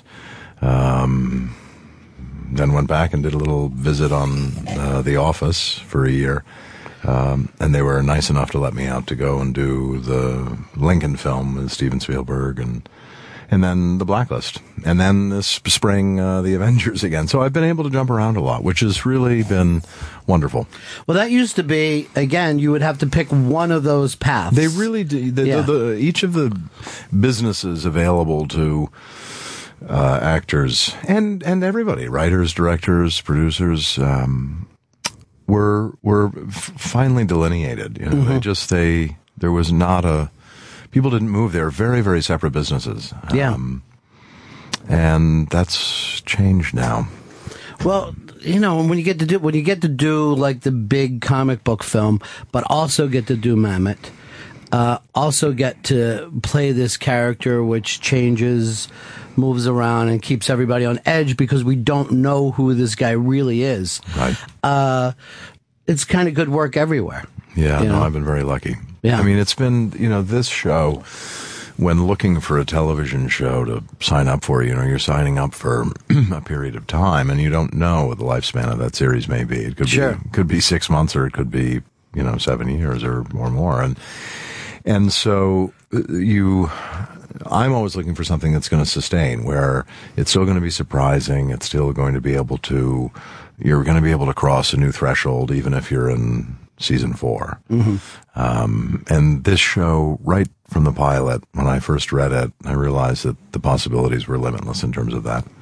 Well, the thing is, too, we can watch the show and still not understand his motivations. That's part of the fun of what motivates this guy, other than we know, he's fixated on this young girl, but we don't exactly know why.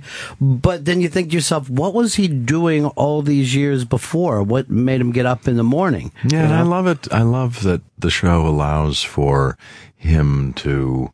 I like it when our show shows him conducting his business concurrently while he's working with the FBI, and we were able to do that throughout season 1, and I think we'll continue to do that in season 2. And also I was very lucky. I worked for 6.5 years or something on a television show the last year of the practice, transitioning into Boston Legal, and in that show. The show was an amalgamation of very different things. It was funny and silly and yet very dramatic and emotional at times. And so I was spoiled on that show because you were able to play a lot of things and it had a real surprising amount of variety. And even though it was within a fairly strict sort of format or being a legal show. And so when looking for something that, when I did The Office, it was great fun, but I knew what the entity was, and it was, and I also knew that it was a year. Right. But in looking for something that I was going to be joining for conceivably a period of time, I really wanted to find something where, as dramatic or dangerous or emotional as it may be, that it also have a real irreverence about it that really was part and parcel of how that character saw the world around him and how he lived. And this show has that. And it's shot like a movie. You're in D.C., you're in New York, you're in planes. I mean, it's... this is the second season opens right away overseas. And there's a lot of travel on the show, which I think is the combination of our two companies that make our show, Sony being the studio that makes it and NBC being the network that broadcasts it, it was important to both of them that this have a real international presence. And I think that's probably become, so important in terms of the economics of television now. Mm-hmm. And I think that the international aspect of the show, supports an audience overseas very, very, very well. I mean, this week on Wednesday, I go over to London and do an international press tour over there. I think the show just started airing in France this year. And people, as I said, when I was shooting the Avengers during the spring, I was in London, and the international audience for the show is as excited as the American audience is. Well, I think they probably like the fact too that the American government is not necessarily the good guys in this too. Everything is gray. Yeah, no matter who you is run gray. into. Yeah, everything is gray. Doing the Avengers with Robert Downey Jr., you guys were kids together in the 80s, and now after, still doing stuff together. It was really one of the nicest, for me, it was really, on a personal level, it was just, it was one of the most delightful aspects of doing the film was, he and I haven't seen Robert in some years. Our lives have have been on two different paths, and it was just. We started up right where we left off. It's great. And that was really one of the loveliest things about doing the film. He's a guy that everybody always rooted for, even when he went through his troubles. And, you know, I'm a recovery guy myself, so he's one of those guys that you could point out to people and say, look, it's never a tremendous success story. Yeah, you can never count someone out because he has such a tough time. And now he's probably the biggest movie star on the planet and really takes care of everything around him, too. Yeah, he does. Yeah. He's a good, responsible guy. The Blacklist airs Mondays on NBC, 10 o'clock. Season premiere airs tonight. Go to NBC.com for more information. And this character is as complicated as everything goes on. You really do feel like you can get a long run out of it because it's moving at the speed of a movie right now. I mean, the first episode I just saw of this second season I just saw last night, and it's the train leaves the station at full speed. That's great. Any more theater for you after doing the Mammoth that time? If I get just even a moment break, that would be what I would love to do. That's the first love for you, theater? No, the reason why I say that is because after doing a television show, you know, when I finished doing Boston Legal and I was sort of looking at films and, you know, obviously the television community, you know, there were things that I was looking at there. I just didn't arrive at anything that seemed right. And then this David Mamet play came along, and I was very excited about it.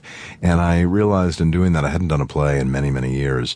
And I realized it was the perfect antidote to doing a television series for a bunch of years. You know, it's such a different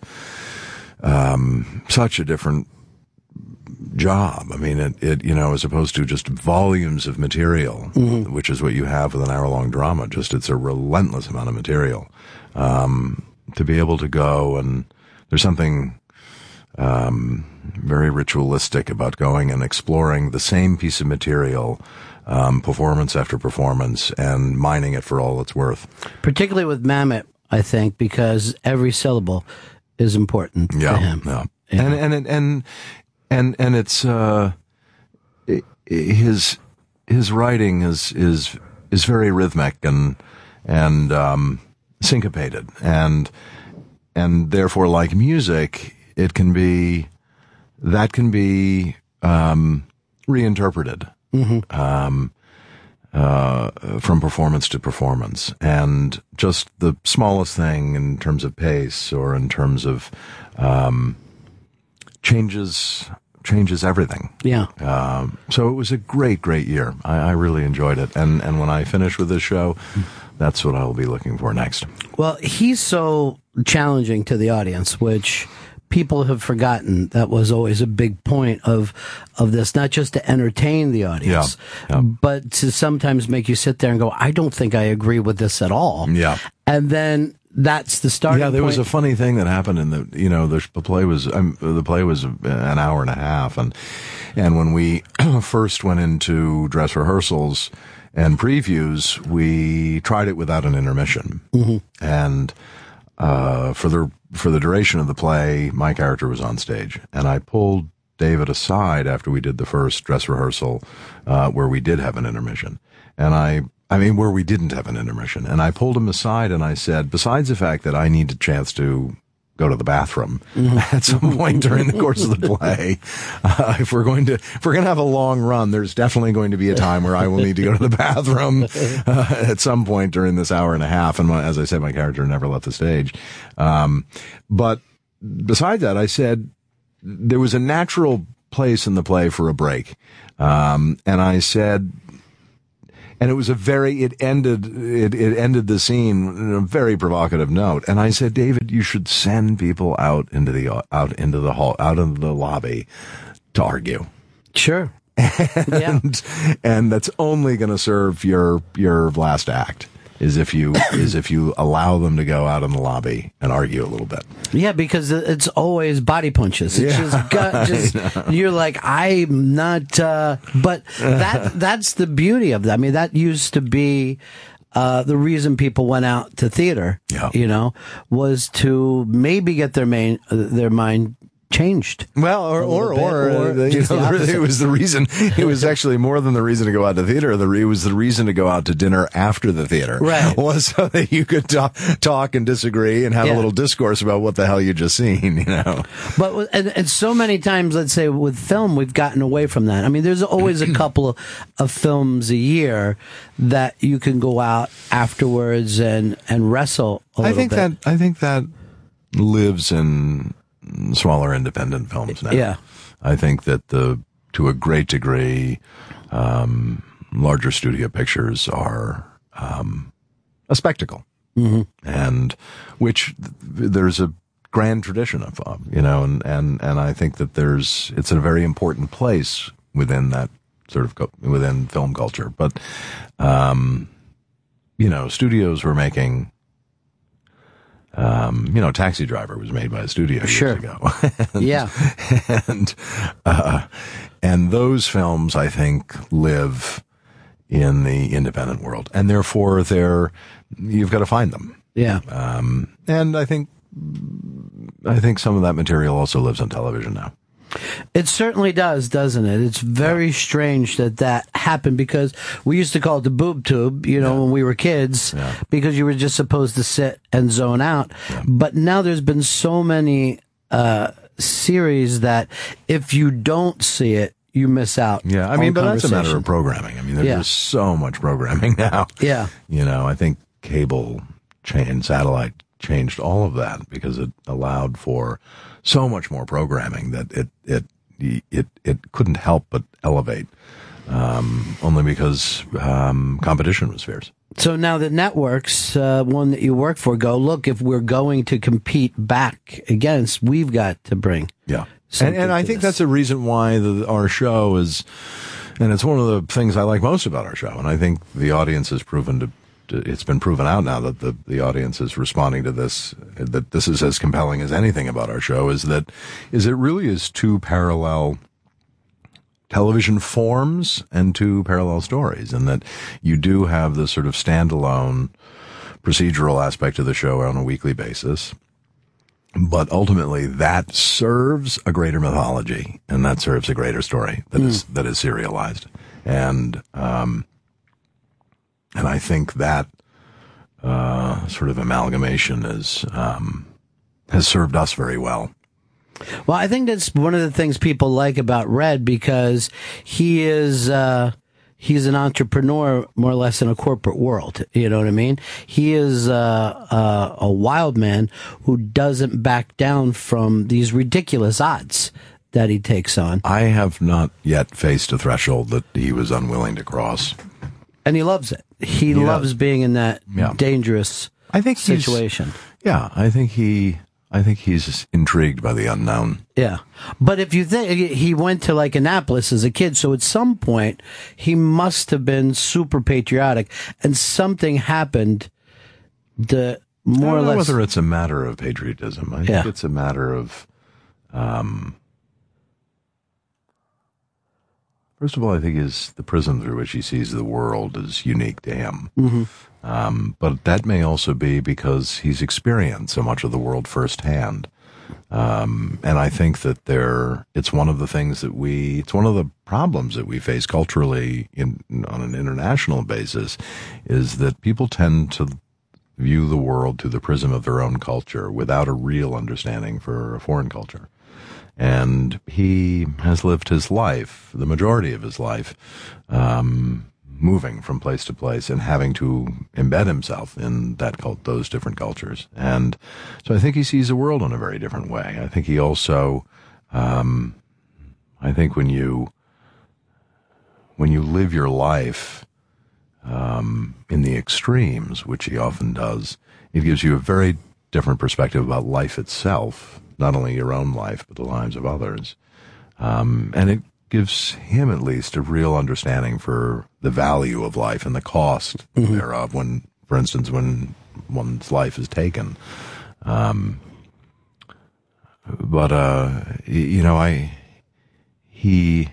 He's definitely, I don't know whether he's an entrepreneur or whether he certainly works freelance. Yeah, that's sure. But, I just saw this documentary that Rory Kennedy did called The Last Days of Saigon. And yes, I'm dying to see that. It was fantastic. And I read an article in the Times about it a couple of weeks ago. It reminded me of your character because these CIA guys that were just supposed to pull out looked around at people, that they had seen there over the years, and they just said, even though these are our orders, fuck it, I'm taking these folks with me. They gotta come with us. Yeah. And that's the weird thing about what people will do is once you're on the ground, orders change a little bit. They do. Yeah. Yep. It's certainly your understanding of any incident or crisis or even just a place, your understanding of that is so changed once you're in it. And I think Red is willing, the character I play, Reddington, is willing to, he's willing to step off the plane anywhere. Sure. Tonight, it's back on Blacklist, 10 o'clock in the season premiere. Go to NBC.com for more information. James Spader, thank you so much. Thank you. For stopping by, and I'll see you next time coming through. Thank you very much. Ron and Fez on Raw Dog Comedy Hits, Channel 99.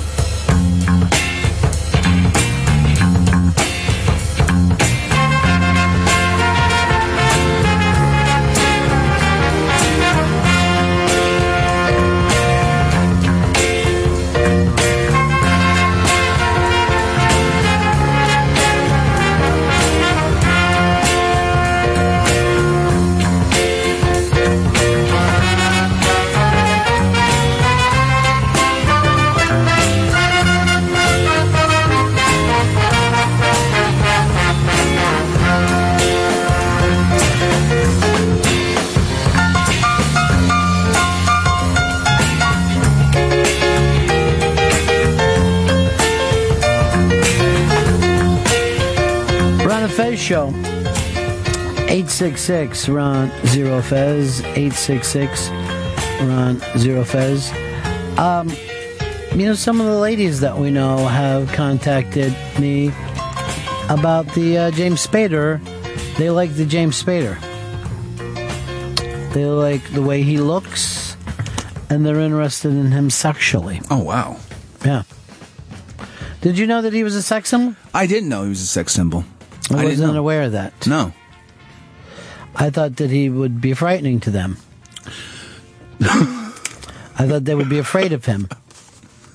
Well, he's dangerous. He seems like a dangerous man, so maybe that's what women like.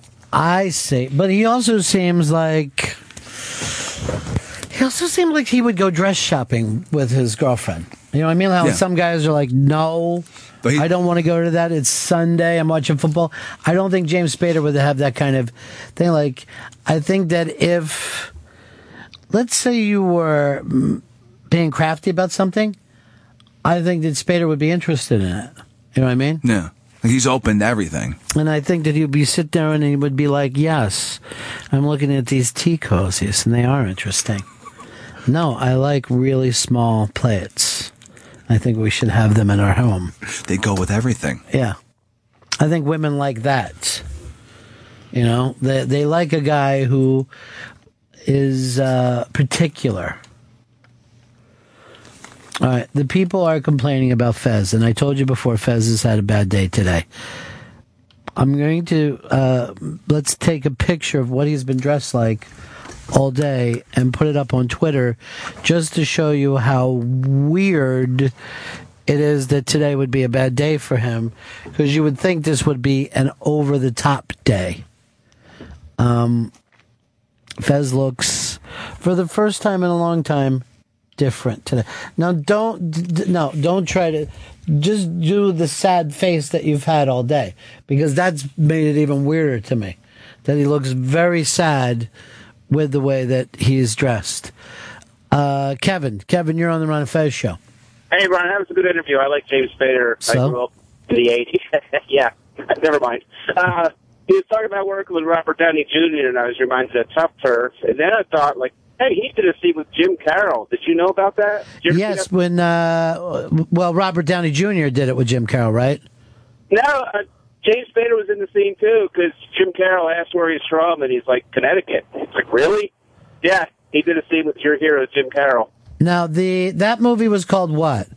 Tough Turf, with T-U-F-F, with what's her face? You are correct, and I remember that Downey was the drummer for this. He was kind of like the punk kid. Yeah, for this weird Jim Carroll thing. The rich kid. Yeah. Yeah. So, I was just thought I'd bring that up. That was an interesting mix there, James Spader and your hero, so. Well, I really like Robert Downey Jr. too. Like, he's one of the people that I'm very happy. Yeah. All right, now Millie says this. Spader is sexy because he seems like he would throw you on the bed, fuck you hard, and then make you a lovely sandwich. Wow. I would do everything there until we got off to the lovely sandwich. I didn't know that's what they thought about James Spader out there. The women apparently think a lot of different things about James Spader. Gino Bisconte says Gino's picks off to an 8-3 start. Got to be curious who Daddy is on the Chicago Jets game, no? Oh, I am terribly interested in who he's picking. Who's he got? He's got the Bears. And what's the point spread there? I believe it's 5.5. It's not a game I would feel comfortable with. And I would hate to lay off someone who's already 8-3. But I feel like this is when I would lay off. Oh, no. I'm not comfortable with this bet. Lines change. Excuse me. It's Bears +2. I was way off. Bears +2 tonight in Monday Night Football against the Jets. Bears are getting 2. Bears are getting +2. Bears. Unfucking believable. +2. Wow, I just feel crazy now. Ba-da-da-da-da-da-da. If you'll go over to Ron and Fez on Twitter in moments, you'll see what Mr. Fez Watley looks like today. Joe, you're on the Ron and Fez show. Ron and Fez at SXM. Hey, I was wondering if instead of talking, can we just do picture radios so we should just see pictures of Fez from now on? See, again, I know on the days that he talks, I get emails from people that says, tell him to shut up. This makes me want to stop listening to you. So it seems like he can't win. Today he came in and he had taken a nitro pill, and he was very nervous. And I go, why don't you just relax? Just treat today as a chill day. Chill day. Because like I said before, I can't, lose Fez. Now I'm going to do a thing with him shortly, and I'm gonna talk to his sister. Really? Mm-hmm. Just you one-on-one? Yeah, I'm going to talk to his sister about saying we all need to come together to help Fez. And I got the idea from a book. Really? That I read for work, Gratitude and Trust, 6 Affirmations That Will Change Your Life. It's by Paul Williams. Wow. The writer, the songwriter. Now, I'm not kidding when I make this up. I went through this book, and I'm setting this also because we're going to have Paul on the show. But I said, the thing that I thought to myself, who else cares about Fez? Because I'm at a point here at work where the other people don't. I'm not on the same page as all of them. Okay. When it comes to, what Fez needs or what the company needs and stuff like that. But then I thought to myself, well, the last time Fez was up here, his sister came up to spend a couple of days with them. And I thought to myself, in a weird way, they're like the love of each other's lives. Even though that they're brother and sister, the love that she has for Fez is amazing. It's unconditional? It's without conditions. There's no conditions to the love. And, I don't know if she knows everything that's going on with him, that he had a bad day like today. And I talked to Fez about it, and I said, would you mind if I talked to your sister? And he said, no, I'd be fine. I thought, this is excellent. We can become a team and figure out what's best for him. It's a positive step. It's a great step. I don't know why I didn't do it before. All right, the picture of Fez is up on the iBang today. It's not on the iBang. It's on Ron and Fez SXM on Twitter. And you can see that he looks sad. And by the way that he's dressed, you thought that he would show up to be in a fine mood. You know what I mean? I saw that face paint. So Paul Williams is going to be here in a little bit. He's written a book with Tracy Jackson, his friend, called Gratitude and Trust, 6 affirmations that will change your life. It's available on stores and online.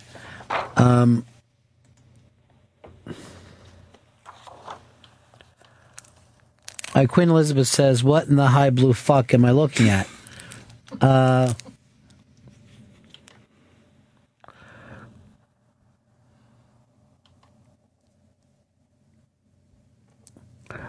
Rose says, come on, Ron, it's the screaming. It's Shelby, Pepper, and Paul O. That's the intolerable. Ro, you're intolerable too with him on a daily fucking basis. You just pick at him as well.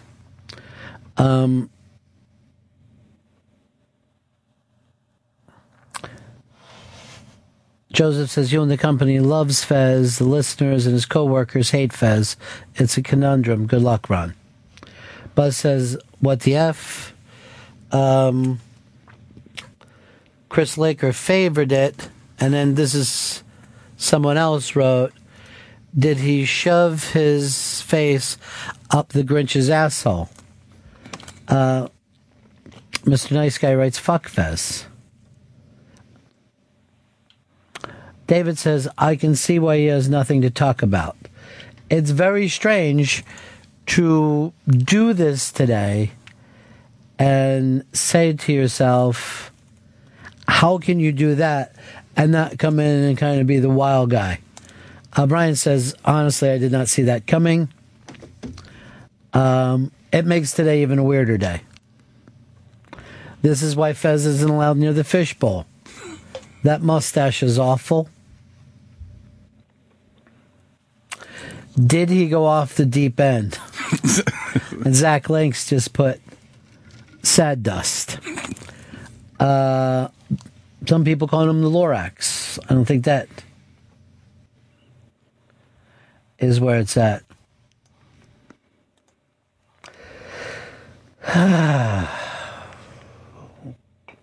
It is weird. So now this person says the Borax. I'm thinking Road Warrior 1990.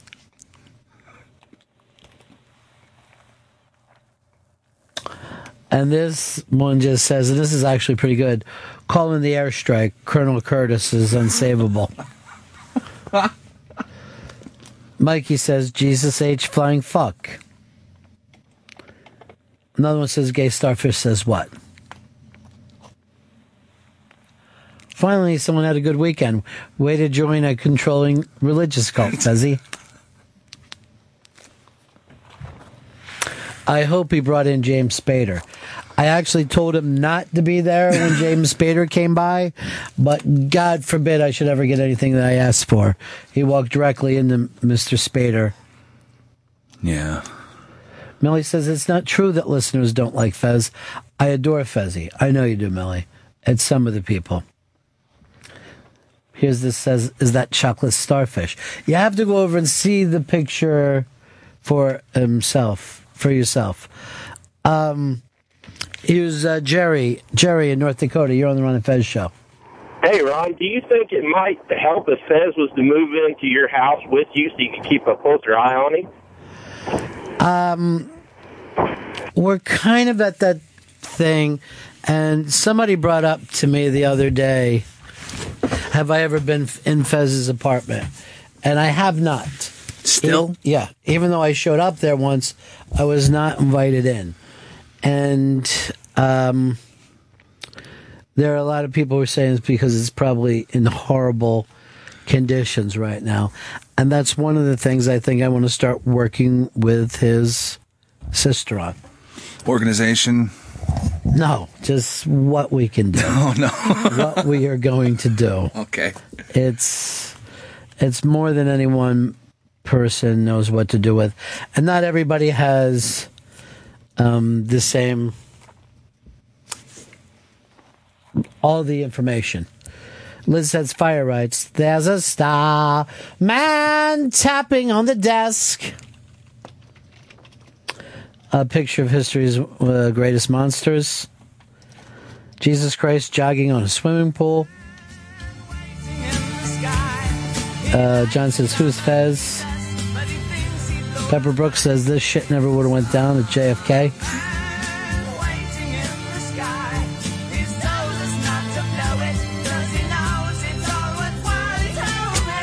And someone just put the picture of him hiding behind Zach Brown.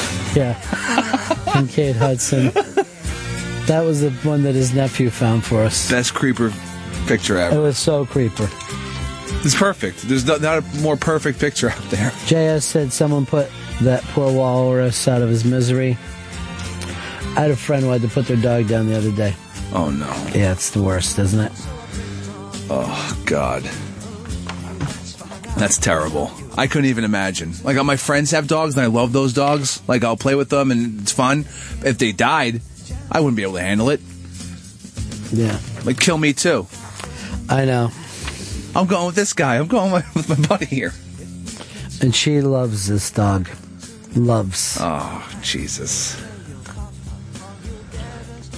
This just one says, look, it's old dust. Sleepy writes, how's it hanging, cowboy? Chris Stanley on meth. Now, by the way, I want to correct people in this. A lot of people are calling methadone clinics meth clinics. It has to stop. These are two different drugs. They're polar opposites, actually. Yeah. When you're going up, when you're going down. I mean, you're way off. Got to finish that meth word, people. All right, Chris. Yes. Settle down. All right. You know what I mean? Do it from a place of balance. And I think that it's going to make a more of an impact. Okay. Now, do you think that some of the listeners are very hard on Fez? Yeah, some are. Your Rose of the world. God, get off his dick. No, we don't just pick on Ro with this. But no, yeah, there's some. But you can't act like, oh, I'm not the one being mean, when obviously you are, every day looking for something with him. And maybe that's why he's the sad star today.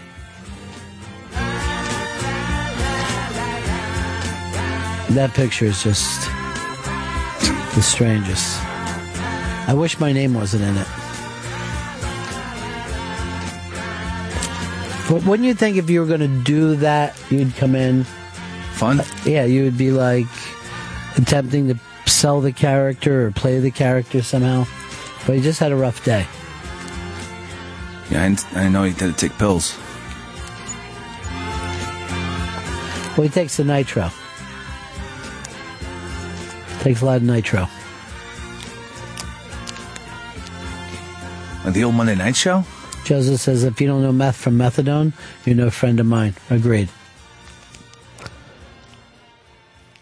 Are you going to go to this Avengers that's going to have Spader in it? Yeah, I'm going. Did you go to the last Avengers? Yeah, I saw the last Avengers, yeah. This is Age of Ultron, I believe. It's coming out next year. I think they just fight space people. Robot Space Army. Mario Data says, I can't believe Ron is reading this on the air. Well, believe it, Mario. It's happening. Look, this is what some of the people are writing. Dancing with the Stars. Is that bullseye for the money shot? Yeah, this is better than living with Paul O. Is he planning on invading England? And finally, kill it with fire. All these are options.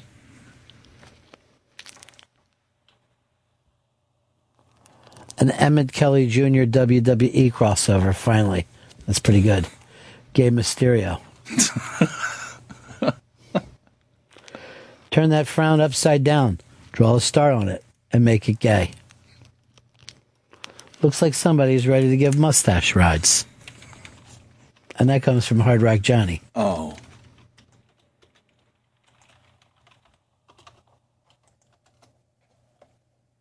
Oh, that's not Hard Rock Johnny. Just a guy named John and an Italian last name. Poster. This is kind of sad. Sirius XM Comedy has already retweeted it. Oh, no.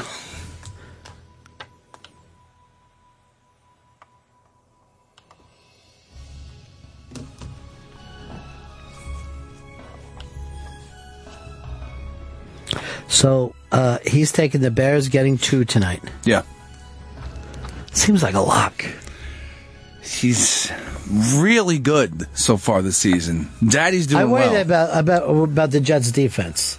And the fact that this quarterback of theirs may be breaking out. But are they going to go 2-1, the Jets? Am I nuts? I feel like the Jets shouldn't have the best record in New York football. Well, that they're going to have no matter what. You're not going to get around that. But I don't think that they should be leading their division, which they'll also do if they win this game. Jay Cutler's just too inconsistent. I mean, he's either on fire or it's just he's all over the so place. you don't. That's a bet you want to stay away from. Yeah, you want to lay off that. Yeah, that's the scary part of it. What do you think we should do with Fez? Be honest. Maybe a long, like a sabbatical. Is that possible? Like instead of like a week, like a long thing. How long do you think he would need? I'd say a quarter. 3 months. Yeah. I kind of had the same idea, but it was at 7 years. But we do have to worry about his health. Yeah, and so I think a sabbatical would be keeping it good on the health side, where it's just, you just work on yourself and you make yourself better. No stress. Well, let's go over to Fez 2.0, the man who also is known as Spokes. What do you think we should do with Fez? The picture's up on Twitter, Ron and Fez SXM. What do you think, Shelbo? He just needs to be put in a situation like, maybe climb Mount Everest, do something crazy that would, on his sabbatical, not just... I forgot that Ben Stiller fucking movie came to TV finally. Walter he needs to stiller it up, just get around the world, jump from helicopters instead of just being in therapy during a sabbatical.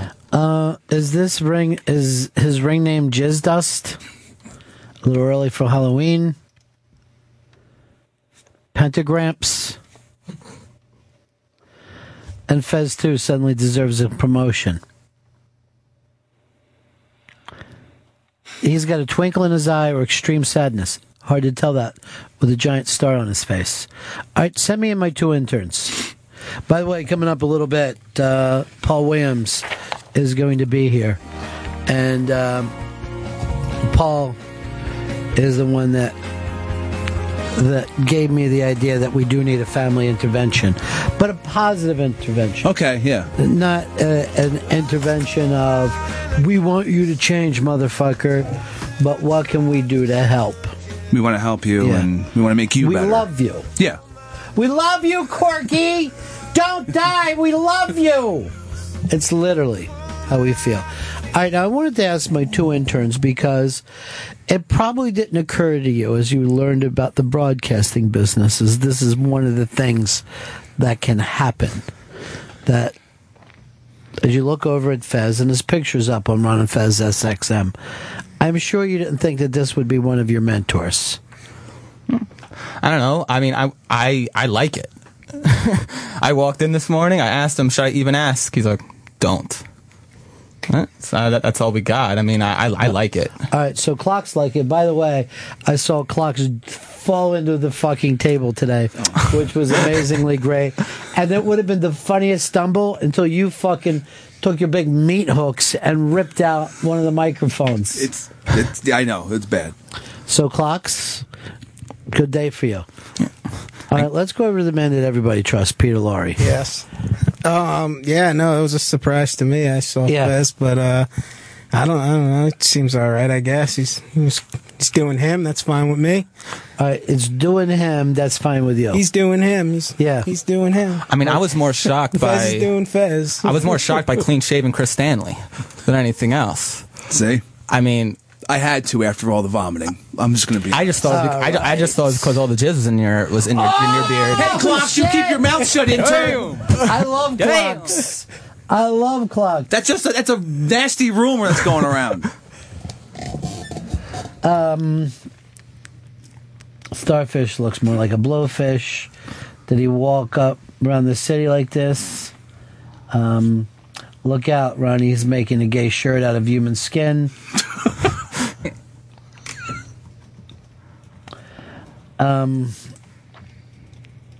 Patrick.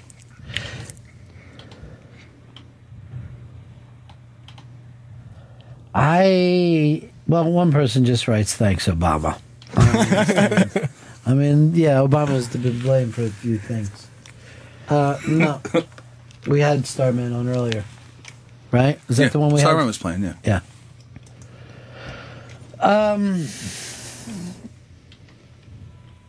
Fez is just supporting one of the greatest tag team champs in a while. We all get that, but we don't know why he came in and didn't talk today and was just sad. This is a kind of depression that we don't understand. No. You know, when you're too sad to even talk. I mean, I don't know. I think it's if he's going for like the scary thing, if he's trying to like freak us all out, then no, it should be happy. Yeah.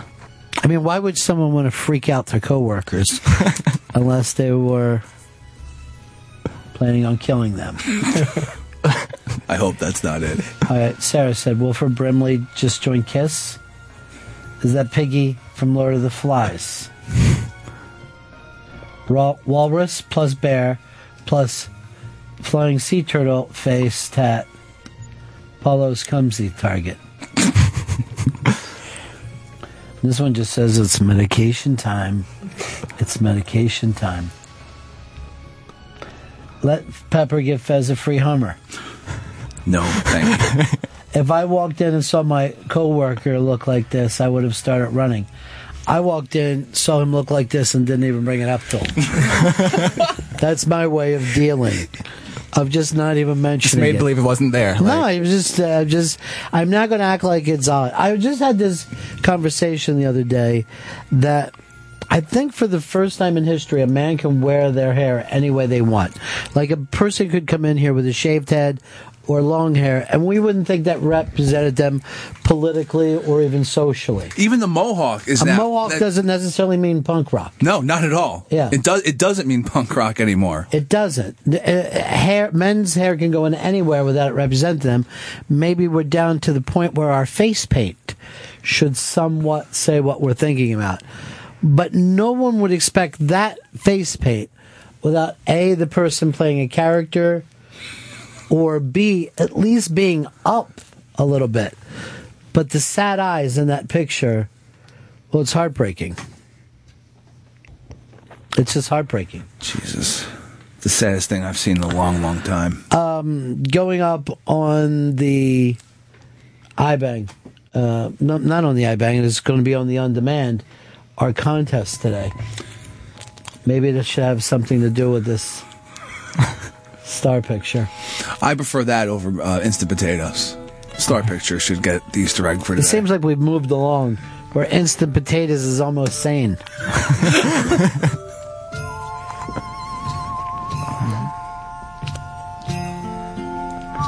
Anything you throw in that could just be made in like 5 seconds, pouring hot water, and I wouldn't put that in my stomach. It's just sorry, Clocks. All right, look, I found the guy in I'd potatoes. rather have Snickers. I found the potatoes.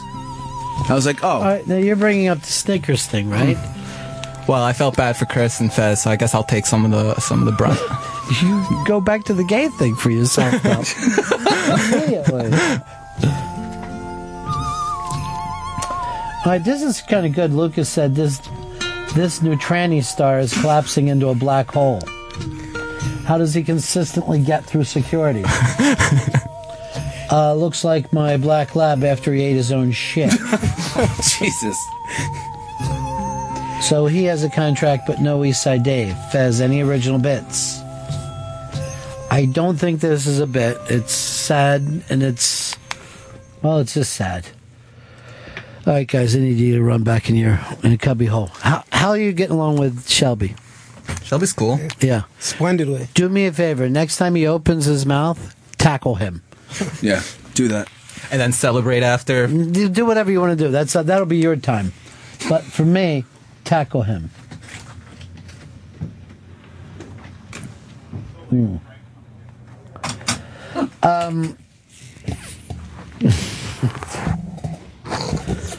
Has anyone checked Shelby's crotch for gold paint? No, we haven't. So I said that Paul Williams, who is a terrific songwriter, just won a Grammy last year, as a matter of fact, with Daft Punk. Yeah, Daft Punk. He was with the Robots. Well, he's written a book called Gratitude and Trust, 6 Affirmations That Will Change Your Life. Let's do a first responders contest with this because we love him so. His name on Twitter, I am Paul Williams, or Paul Williams. It's just the letter I and the letter M, and then Paul Williams. This book, it would be interesting to people. It's kind of recovery for people that aren't addicts. So just because you're not an addict doesn't mean that you can't use some of the tools in recovery that help people feel better about themselves. And, gratitude is a very big one for me. You see it in the way I care about music and art and stuff like that. And for me, that and nature and just basically friendship and family is the way I think of spirituality. You know what I mean? Yeah. If you learn gratitude, if you learn to love stuff, you will feel better about yourself. I think a lot of what depressed people go through is why me? Why does everything happen to me? Rather than coming from the point of, isn't life just filled with a lot of great things? I mean, I think even atheists would agree that life is filled with miracles. The Big Bang itself, even if it's scientifically proven this is what it does, or the scientifically proved atmosphere and ocean, you're still going to feel like that's kind of a miracle. In the middle of nothingness, there's this one planet that has oxygen and is just close enough to the sun. This is a way to, and you happen to be born there. This is one of the ways to get to gratitude. Paul Williams and Tracy Jackson, she's a screenwriter and a friend of Paul's, got this amazing idea of writing a book for people who aren't addicts, and there's recovery tips. And it's where I got the idea of how I'm going to start and see if I can't bring in more people to help Fez. I think it's a terrific, fun book, and Paul Williams is, honestly, I'm not kidding when I say this, one of the best people ever. You know him from the songs, and he used to do, all the game shows and stuff back in the 70s. He was always at movies and on and on and on. But he's also, beyond all that, a really, really great person. So what a pleasure to welcome to the show Paul Williams and Tracy Jackson. Remember, first responders contest for I Am Paul Williams. There's no getting over that rainbow when my smallest dreams won't come true. I can't take all the madness the world has to give, but I won't last a day without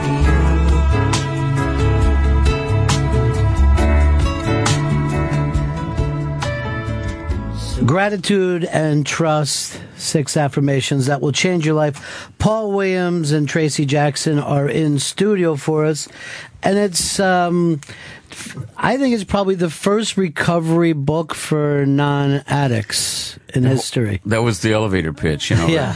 Recovery is not just for addicts. When Tracy turned to me and said, "Hey," I said something about my choo-choo runs on twin rails of gratitude and trust, and Tracy and I have been friends for 200 years, and she turned to me. I'm not that old. And, well, not that long, 106 years, but she said, she'd seen me loaded and she'd seen me sober, and she said, "There's a book there. Let's take what's happened to you and find a new voice to share it in." Well, recovery is such an amazing experience for the people that embrace it. And I remember for a long time into my recovery, I thought that my character flaws were drugs and alcohol. You know what I mean? And when you get past that, is the amazing part of it. That's the real transformation part. Yeah. Yeah. And that's what everyone's got. Mm. You know, I mean, the character flaws are what everyone has. It just depends how you mask them. Yeah. You know, how you medicate them. And everyone medicates them differently. And that's the theme of the book. We're all addicts of some sort or another. We're all addicts. Yeah. Well, to live an honest life is not the easiest thing to do at first. And yet there's nothing more rewarding. I mean, one of the great things about being in recovery is not having to remember what lies you said to other people. And, when you look at Paul Williams, and I remember, knowing that you had hit songs and knowing that, you're on TV and acting and on game shows and talk shows, but to know that your life is actually better now is the stunning thing. And I wouldn't trade a day of this for all of that. This is, for the first time in my life, my connection to the world was through those songs and all. Yeah. But the fact is that it was a one-step removed connection. And when I actually hit my knees and said, "I'm dying and I need some help here," and there were people that came forward to help me, and I had that connection finally. For the first time in my life, I felt that amazing comfort at the center of the herd, where I was like, this is life. I belong here, and it's the greatest gift I've ever been given. And you, of course, and you do most of this very quietly, but I know for a fact that you give back all the time. I've heard from a lot of people who are saying, "I can't believe that if I need him, I can pick up a phone and give Paul Williams a call." They think, I'm talking about regular people on the street that I have met that said, if I need him at any time, I can pick up. And what I think people outside of recovery don't know is how much that helps you. Paul. Totally helps me. Yeah. Tracy knows that. I mean, this is a kind of a part of. It's an element of our relationship. She has all these kind of people that she works with too. I have relations, your doorman and all the guys that are in recovery, the people that are around, and I'm not dropping names or anything, but people that, that she knows I have immediate bonding with and relationships with. Yeah. And and Tracy, your thing is, why should that be left for people who are in recovery? Why can't everyone have that? I've always felt that way. I've always felt the people I knew in recovery, and when you talk about the honesty, we're the most honest. Yeah, and they've gone from, and I've been some of my best friends. Yeah. I spent too many years in Hollywood. I have a lot of best friends who are have gone through recovery, and then the ones you wish would. But they came from being, completely dishonest, like you couldn't count on them, that you never knew where you stood. And I don't have to tell, either one of you, angry, whatever. Yes. You always felt like it was your fault. You didn't know. To being honest, to being present, to all of a sudden apologizing, to all of a sudden actually being these really clean. They had a language that no one else had. Yeah. The way they spoke to you was in a different way. And I just always said to everyone I knew, I would say this for years, I just think everyone should go through recovery. I don't care who you are. Everybody should be required 1 year of recovery just to get those principles, because I think everybody would treat people better, they'd treat themselves better, and they'd be happier. And that was just a weird thing I walked around with. Here's what I love about the book, though, because even though I've been a long time sober, I'm going through the book and I'm loving it and having fun, and then I'm going, oh shit, that's right, that's something I need to be doing again. Oh, I used to do this, forgot to stay on top of it. So about a little bit into it, I go, I'm going to just read this because you guys are coming in, but I'm going to go back through this like a workbook when I'm done, oh my God, because these are the things that actually make you feel better about yourself, We tried to find a really simple voice. You know, one of the things, the element, the recovery, the process that we use, the one which we don't talk about at a public level, has built into that process is before every step is a willingness to embark on that particular thing. Yeah. We tried to make willingness of just kind of an essence of the book. From the very first affirmation, something needs to change, and it's probably me. Yeah. Probably is the willingness moment in it. Yeah. You try this jacket on, you go, well, I don't know if this is going to work or not. Something needs to change, and it's probably me. You look at your relationship to food, you look at your relationship to porn, how much time you're spending online, how much in love with your iPhone are you, and finally you kind of go, yeah, I can lose that probably. Yeah. Something needs to change, and it's me. Yeah. And so to find our way through this, to deal with the spiritual aspect of it with something like, I don't know how to do this, but something inside me does. I love that. It just simplifies it, you know? Yeah. I love that because that works even on a scientific level. That you could say, you don't have to follow any religion to know that that psychologists will tell you this subconscious or unconscious mind is where so much stuff happens. Give over to that if you need to. Give over to the mystery itself, if you need to. And we don't care what it is, Yeah. It's just like, it's whatever you want it to be. It can be this microphone, just hand it over. Hand it over. That's it. Yeah.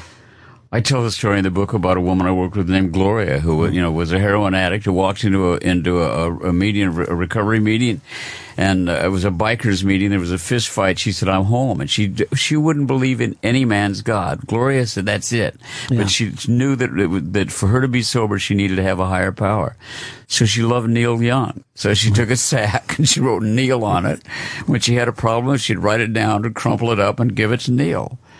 And her life got better. And this is a woman who, in years of recovery, became a drug and alcohol counselor. I saw her turn the roughest and toughest, meanest SOBs who didn't want to hear about it just give in to just melt before Gloria's touch.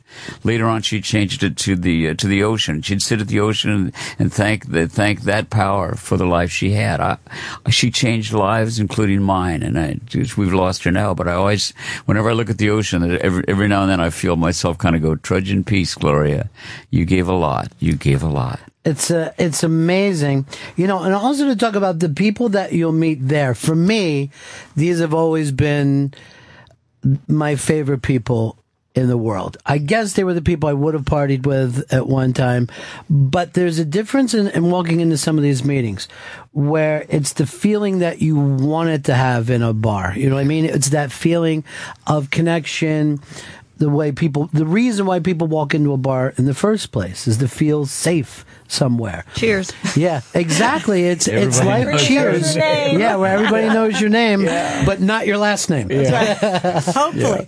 But the truth is that you and I know that if we left here and went to Little Rock, looked up online where a meeting is, walked into it, we'd end up meeting some people that we would get along with and would be very much like us. But I think that was one of the big things in this, for me certainly, is that I think, and you tell me if that's not your experience, but oftentimes when people go through recovery, they all of a sudden have a new language they speak. Right. And they really want to be with other people who speak that language. So even if they weren't with people who partied a lot and took them down strange alleys and, that they didn't want to be confronted with all of a sudden the temptation. There was just this camaraderie and a language of honesty and acceptance and all the things that happen in those rooms that didn't happen out in the real world. And we've heard from a lot of people who maybe their partner's gone through recovery or someone close to them, that they all of a sudden can't speak to them in the same way anymore. Yeah, good. Hopefully this book, one of our goals of many goals, is that it bridges that gap. That all of a sudden people who are in recovery and people who aren't in recovery will have a language that's very similar that they can talk in, and that, places they can go back to. And I think that's a big deal. Well, also because you've taken it and you used it for some other aspects of our life, which sometimes we forget about. Sure, there's so much of the time that I think, I'll do the dry drunk thing where I'm angry or surly or whatever. And it's not because I'm not drinking, it's because I'm not walking that path that I set up. And there's a laundry list in there of things that that can be the thing that you're dealing with. And I think that for some, for a recovering alcoholic and a recovering addict like myself, I can look at that list and find stuff in there where I definitely need work. Tracy has been known to reach over. We were on where was it, Oprah? We were on Oprah when she said, "You are not going to take your iPhone on that set with us. Give it to me." And she thrashes me around every now and once in a while like a football player. But she said, "You're not going to take that iPhone." So I got stuff I need to work on. Sure. That's what we deal with in the book too, is trying to kind of go through that laundry list. What are those areas of your life that you can really pay some attention to now? And I think we all have different stuff to work on every day. Like one day it might be food. One day it might be the call of anger. One day you might just be the hibernator. Whatever it is. It's like it's not like it's like, okay, I've got just this problem. It's really what am I acting out today? Sure. And it changes from day to day. It really does. And I think that, and I understand your whole thing. Like, there'll be days I'm just like pissed off, like I'm just angry. So like that, what am I going to do that day? Then I got to really work on that. And I think that's where people really lose the consciousness. They just don't pay attention. They just react. They don't literally sit down and go, why am I behaving this way? And how can I stop it? Yeah. Isolation is an amazing. Oh, it's a huge part of the disease. Yeah. And you've always had that too? Was that always there for you? You know what? You still do that. Yeah. So she's right. I'm still. I'm into the man cave. I am absolutely. And now with the internet, you can in the comfort of your room, you can go down all sorts of shame-filled alleys. Right. It's amazing. With the internet, you can shop, you can find porn, you can access any of the natural urges that a man or a woman has. I think that part of what happened to me is I became better at showing off than showing up. I was always, if you put down a couch and a television set, Paulie Williams would pop into that couch, and there I was, little Mr. Star, and everything shining and getting all the attention and all.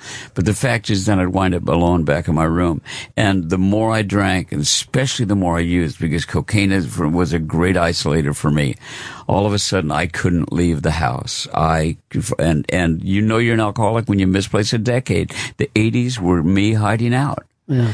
Tracy's one of the few people in the world that saw me at my, I think, maybe not my worst, but I certainly acted my worst around her. We met her in Robert Mitchum's bedroom in 1982.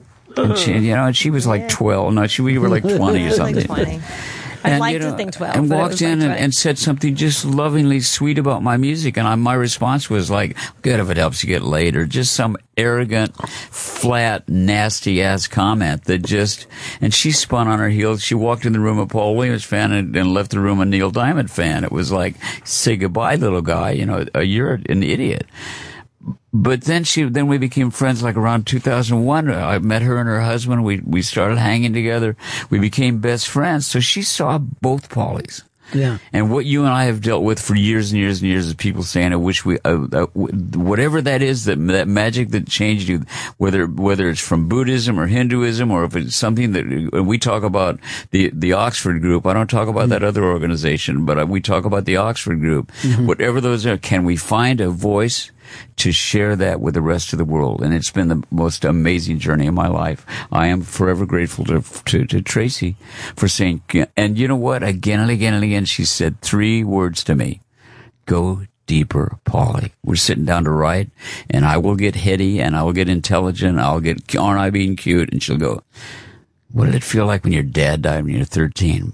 Go deeper, Paulie. What did it feel like to be in the showers at high school when because of the meds that they gave you to try to make you grow, you didn't hit puberty till you were like in your 20s?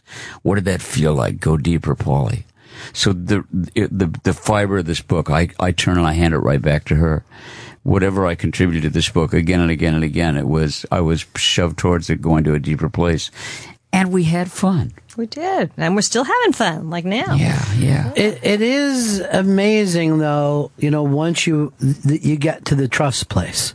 Once you get to that trust place, how things change. Gratitude is amazing because you stop feeling, it brings out more in you. But I think when you get to trust, it brings out more in other people, It also makes you less crazy. What's that? It just makes you less crazy. I mean, Yeah. you know what I mean? It's just because I'm a control freak, and I just, when I trust, I hold so much tension, and I think a lot of people do in my body, and because I don't do anything sort of chemically to relax it, I just do this. And if you just go, breathe and go, it's okay. You know what I mean? It's okay. So it's just amazing. It's just like, this waterfall of calm comes over you. And people, I think, and everyone's so uptight now and everyone thinks so crowded. You know what I mean? It's just life that's got so much tension. It's an amazing thing, trust. It's an amazing thing, trust. This book is called Gratitude and Trust, 6 affirmations that will change your life. The affirmations, why the half dozen? How did we come up with 6 for this?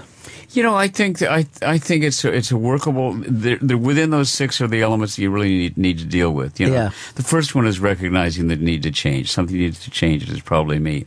The second one is embracing. I love the way you approach this about I don't know how to do this, but something inside me does. Right down to when you're trying to remember a name and you can't, and like 2 hours later, all of a sudden it pops to the surface.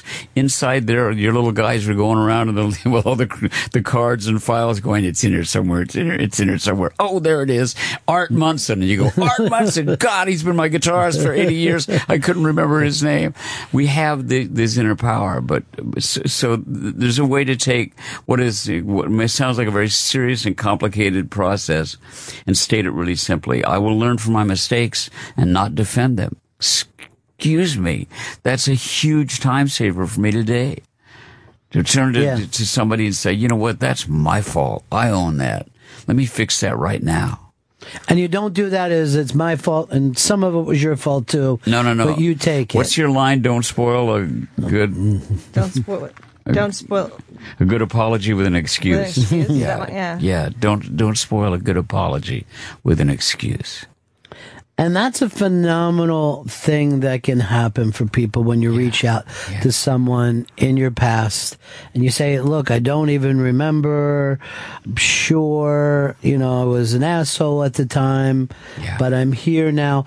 It's very rare for someone not to be open to that. It's shockingly rare. And it's really freeing. I call it like being an emotional Sherpa, because we all do a lot of stuff and we carry so much, you carry so much around with you all your life. And I have this other thing which has become really important to me, which is it's so much better to be loved than to be right. Right. And we all stand so firmly in the land of right and self-righteousness. Whatever our position may be, if it's political, if it's personal, whatever it is, we're right. And we'd so much rather, I see this with my kids all the time, is they just have it. And all they want to do is it's right. I'm right, she's wrong. I'm right, who cares? Do you know what I mean? When I look back on the things I thought I was really right about in my life, I was so wrong so much of the time. Yeah. And I think that we lose so much connection because I'm right and you're wrong. And and I think when you just go to someone and say, you know what?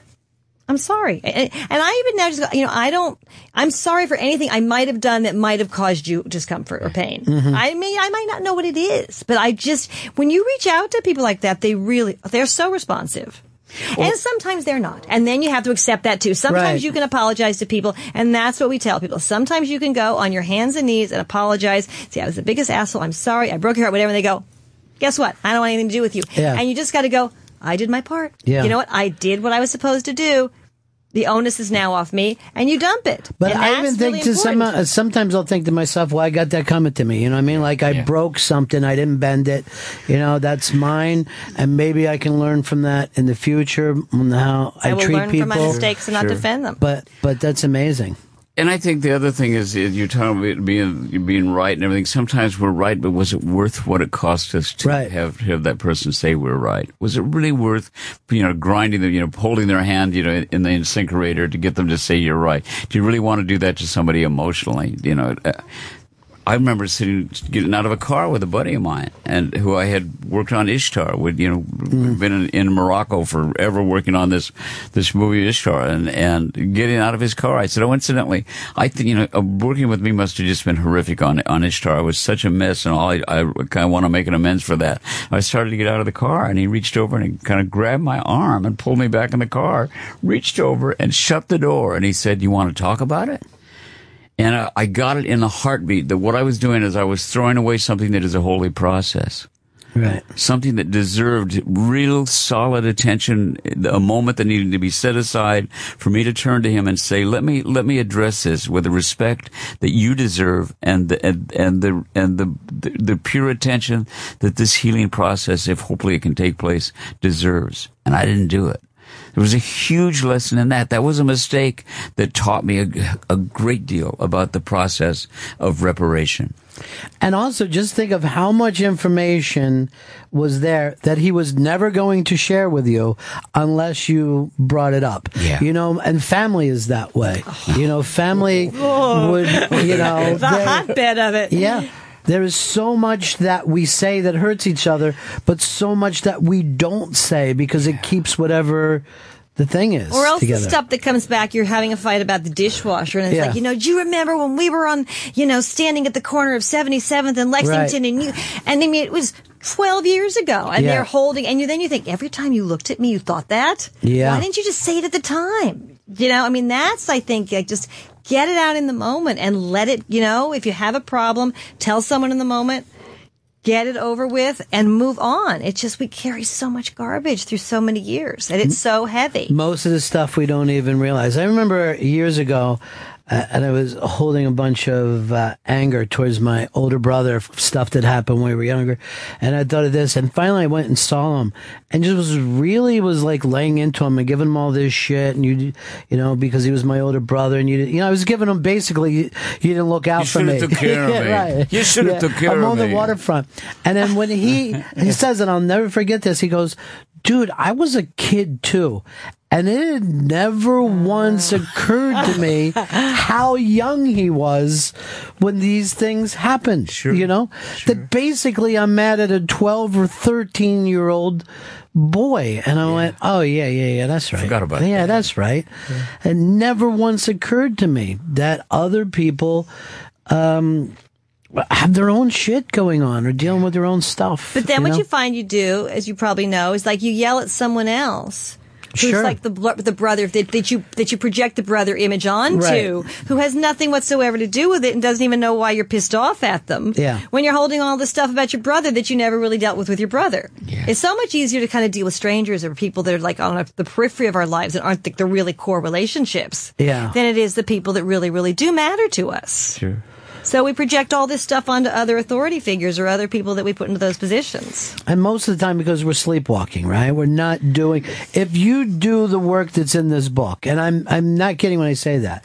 When I started to go through it, I went, yeah, I could do this. Take me 5 minutes a day, 10 minutes a day, and this will, it's basically saying just ways to keep your own house clean, how to take care of yourself on a daily basis instead of letting it jack up.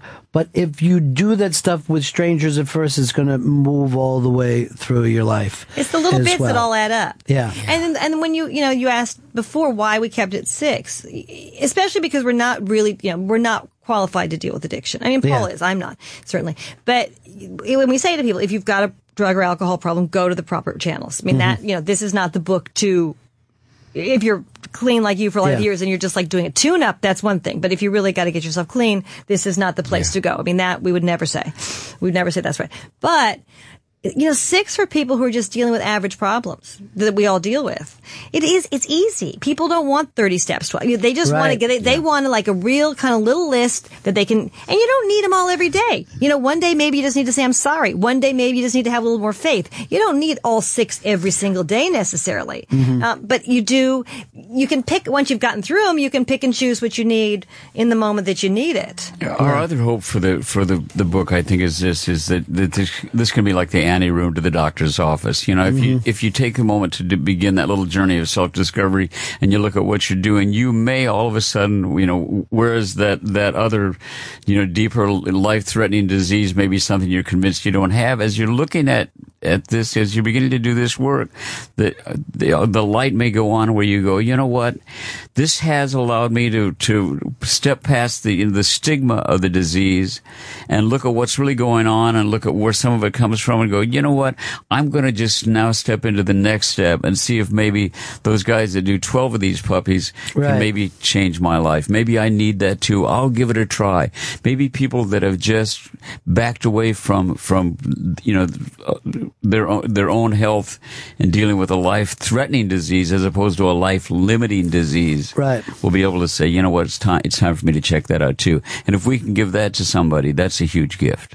I think the amazing part of it is, I mean, our whole life we wanted to change the world. Comes up all the time, change the world. But you cannot do that without changing yourself. And that's number one in this book. That if you change yourself, and Paul, you know this as well as anything, it becomes an attraction to other people who need change. Yeah. People who knew you when can walk over and go, why are you doing so well now? And you're able to tell them. You can't go door to door with it, you know? But somebody could just be sitting there and go, I don't get it. I know that you didn't have your shit together before, and now you seem happy. What's going on? Yeah. And that, I think, is how the world changes. You know? Absolutely. And it's attraction rather than promotion, and this is taking it to a larger level and sort of an anteroom to that. I'm really excited about it. I love that you are drawn into the process of the work. Sure. That's just it. We couldn't ask for any of you to say anything more wonderful about the book. Really, it is. That's a gift. Yeah, that really is, because you think that people who've been through it all for many years, like clearly you have, you know, you don't really need it, you know, a tune-up. You don't really need to look at these things, but that there is information in there for you. That's a great gift to us. Yeah, that's like really is. See, here's the way. I mean, you gotta, it takes work to go out and get high every day. You know what I mean? You have to put time into that. So it's the same thing that sometimes you forget. Like, hey, you know, I did sit-ups 6 months ago. How come I'm gaining weight? You know, but it's the same thing. You gotta take care of this stuff. And the process, I think, is where the fun stuff takes place. That's where the interesting stuff takes place. One of the nicest surprises for me has been that where I've shared, you know, as we were working on this, and I talked to people with long-term sobriety, and talked to people that were solidly committed to their own recovery. I talked about the fact that at nowhere in the book is a tradition going to be broken around that other program, that other deal we were talking about. But as they began to hear what Tracy and I were doing, the response again and again and again that I got was absolutely positive. Well, you know, they went out and got those things from somewhere. These are ancient, really ancient spiritual we go back to the beginning. Truths, you know? And we say that in the book. And there's places, I mean, you've always known it even before you got there. I mean, if you listen to, I don't know how old you were when you wrote Fill Your Heart, but it was, the ideas were already there. You can't take something out without having new things to put in there. It's like 27. I mean, I hadn't even hit my stride as a good full tilt drunk yet, but I was trying. Yeah, I was working at it. You know? You're putting in those hours. I was doing the time. But wouldn't you burning daylight? But the knowledge that was in that kid, you know what I mean, is basically in that book. You had to go out and make all the mistakes, but if you actually followed that song, you'd be fine. Fill your heart with love today. Don't play the game of time. Tracy says, soon is not a time. Yeah. Soon is not a time. Yeah. Gratitude and Trust is the book, 6 Affirmations That Will Change Your Life, Paul Williams and Tracy Jackson. Again, I say sit down and read it, but to sit down and do it will be a little more. I want to tell you a story, too. My boss, Gil, is here. He's a program director of the station. Come over and take a mic here, Gil. He knew that you were coming in, and he shared a story about one of your songs. I just thought it was amazing. So go ahead, Gil. Oh, that's cool. I didn't expect this. Yeah. No, I was separated from my 3 daughters who are young. I have 7-year-old twins and a 9-year-old daughter now. And professionally, we were living in 2 different places. And we have kind of a musical bond with Rainbow Connection, and that there was a rainbow that connected both places. So when I found out you were coming in, I was like, I have to take the time. I want to say hello, and I was going to ask if you could inscribe the lyrics that I brought, or the sheet music for it. Oh, I would love to. And they're too young probably to fully understand it now, but it's something that I want them to have for the rest of their lives, which I think would be cool. And it's she calls me Weepy Williams because I get touched. She's here comes Weepy. But music is very special to me, and it's now turning into something that's really special more broadly, for my daughters, and I like to create those musical bonds with them. You're such an amazing songwriter. And this was such a great conversation. That's what I call a heart payment. Yeah. I mean, the great. My gig at ASCAP is to make sure that young writers can feed their kids with their songwriting. Mm-hmm. So that's incredibly important. But there is a heart payment that comes when somebody sits down and shares a story like that you cannot put a price on. It's an absolute gift. So that's cool. Thank you. Thank you. No, I wrote it I share that with Kenny Asher, who wrote Kenny's music and my words. We kind of go back and forth on that, and it's lovely. Thank you. Thank you. I think the fact that these kids that weren't even born when this song and would connect that to missing their dad and waiting for their dad is just the most phenomenal thing about music that you could ever hope for. How do you have the kind of life I'm having? I'm 74 today, and the things that are going on in my life are absolutely all a gift of my recovery, all a gift of the process that hopefully is in that book, that you can see your life change in little bits and pieces, and it's little pieces of a puzzle that when it comes together, all of a sudden you find yourself sitting next to Tracy Jackson, talking to you about something that is the most important thing in the world to me. And when we talk about music and creativity and talent, and then you find out that isn't even enough, because how many beautiful, talented people have we lost? I mean, the fact is, Harry Nilsson won't get to hear that story the way you did today. There's a guy that brought so much joy to people. Remember? Oh, so God. Good. And it's just not enough. It's not enough. You've got to go out and do the work. And we're running the morning and out. People don't want to do the work. That's like really that's one of the big issues. Is everyone thinks now it's just going to come, right. And they'll look at lives and they go, "Hey, your life's working. Why?" Or sometimes people say, "I really want your life," and I go, "But I have to work so hard at my life. Would you be willing to put in the hours that I put into to have the life that I have?" Yeah, and it's a lesson. And there was a thing the other day, Paulo Coelho was on Oprah's Super Soul Sunday that we blessedly got to shoot last week, and he said there are these 2 pillars, and the 2 pillars were discipline and compassion.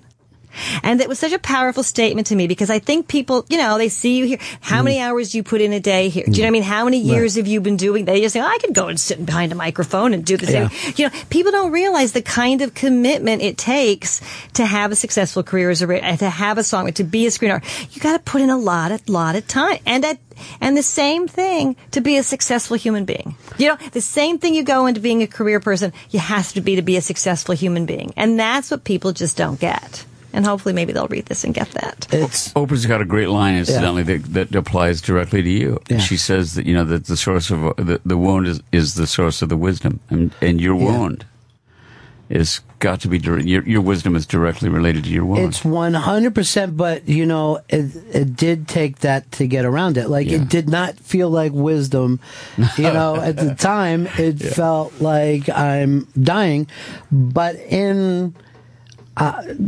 if some of the bad things hadn't happened, and most of them I had happened myself, if that didn't happen, I probably wouldn't be sitting here. I'd be doing something different, and I certainly wouldn't be able to connect to people the way I do. And let me just say this about gratitude and trust. I think that this is the most selfish thing that you can do that benefits other people. That you sit and make these changes in yourself, and you're giving a gift to all the people around you. And it's just amazing. to me. Sweet. Thank you. Thank you so much. You Wow. are a gift. my Really, friend. that was really beautiful. Thank You you. are a gift. Gratitude and trust, 6 affirmations that will change your life. Paul Williams and Tracy Jackson. Thank you so much. It's good to see you. Thank you. Thank Wow. you so much. That was lovely. Why are there so many songs about rainbows and what's on the other side? Well, rainbows are visions, but only illusions, and rainbows have nothing to hide. So we've been told, and some choose to believe it, but I know they're wrong. Wait and see. Someday we'll find it, the rainbow connection, the lovers, the dreamers, and me, and all of us under its spell. We know that it's probably magic. It is, well, that was a very, very cool moment. I got to tell you this. The thing with Gil and his little girls and having Paul sign that stuff was really, really sweet. The name of the book is Gratitude and Trust, 6 affirmations that will change your life. It's available in stores and online at I am Paul Williams. And what is Tracy's? Tracy Jackson 4, the number 4. At Tracy Jackson 4, the number 4. And then Paul is I, the letter M, Paul Williams. I'm Paul Williams. So we'll put up that on our Twitter account for the first responders that would like to hang out with and send some stuff over there. No, Fez wasn't around with crazy paint. Learn to move on. So anyway, you can get that. Here's Chris. Chris, you're on the Ron and Fez show. Chris. Yeah, Ron.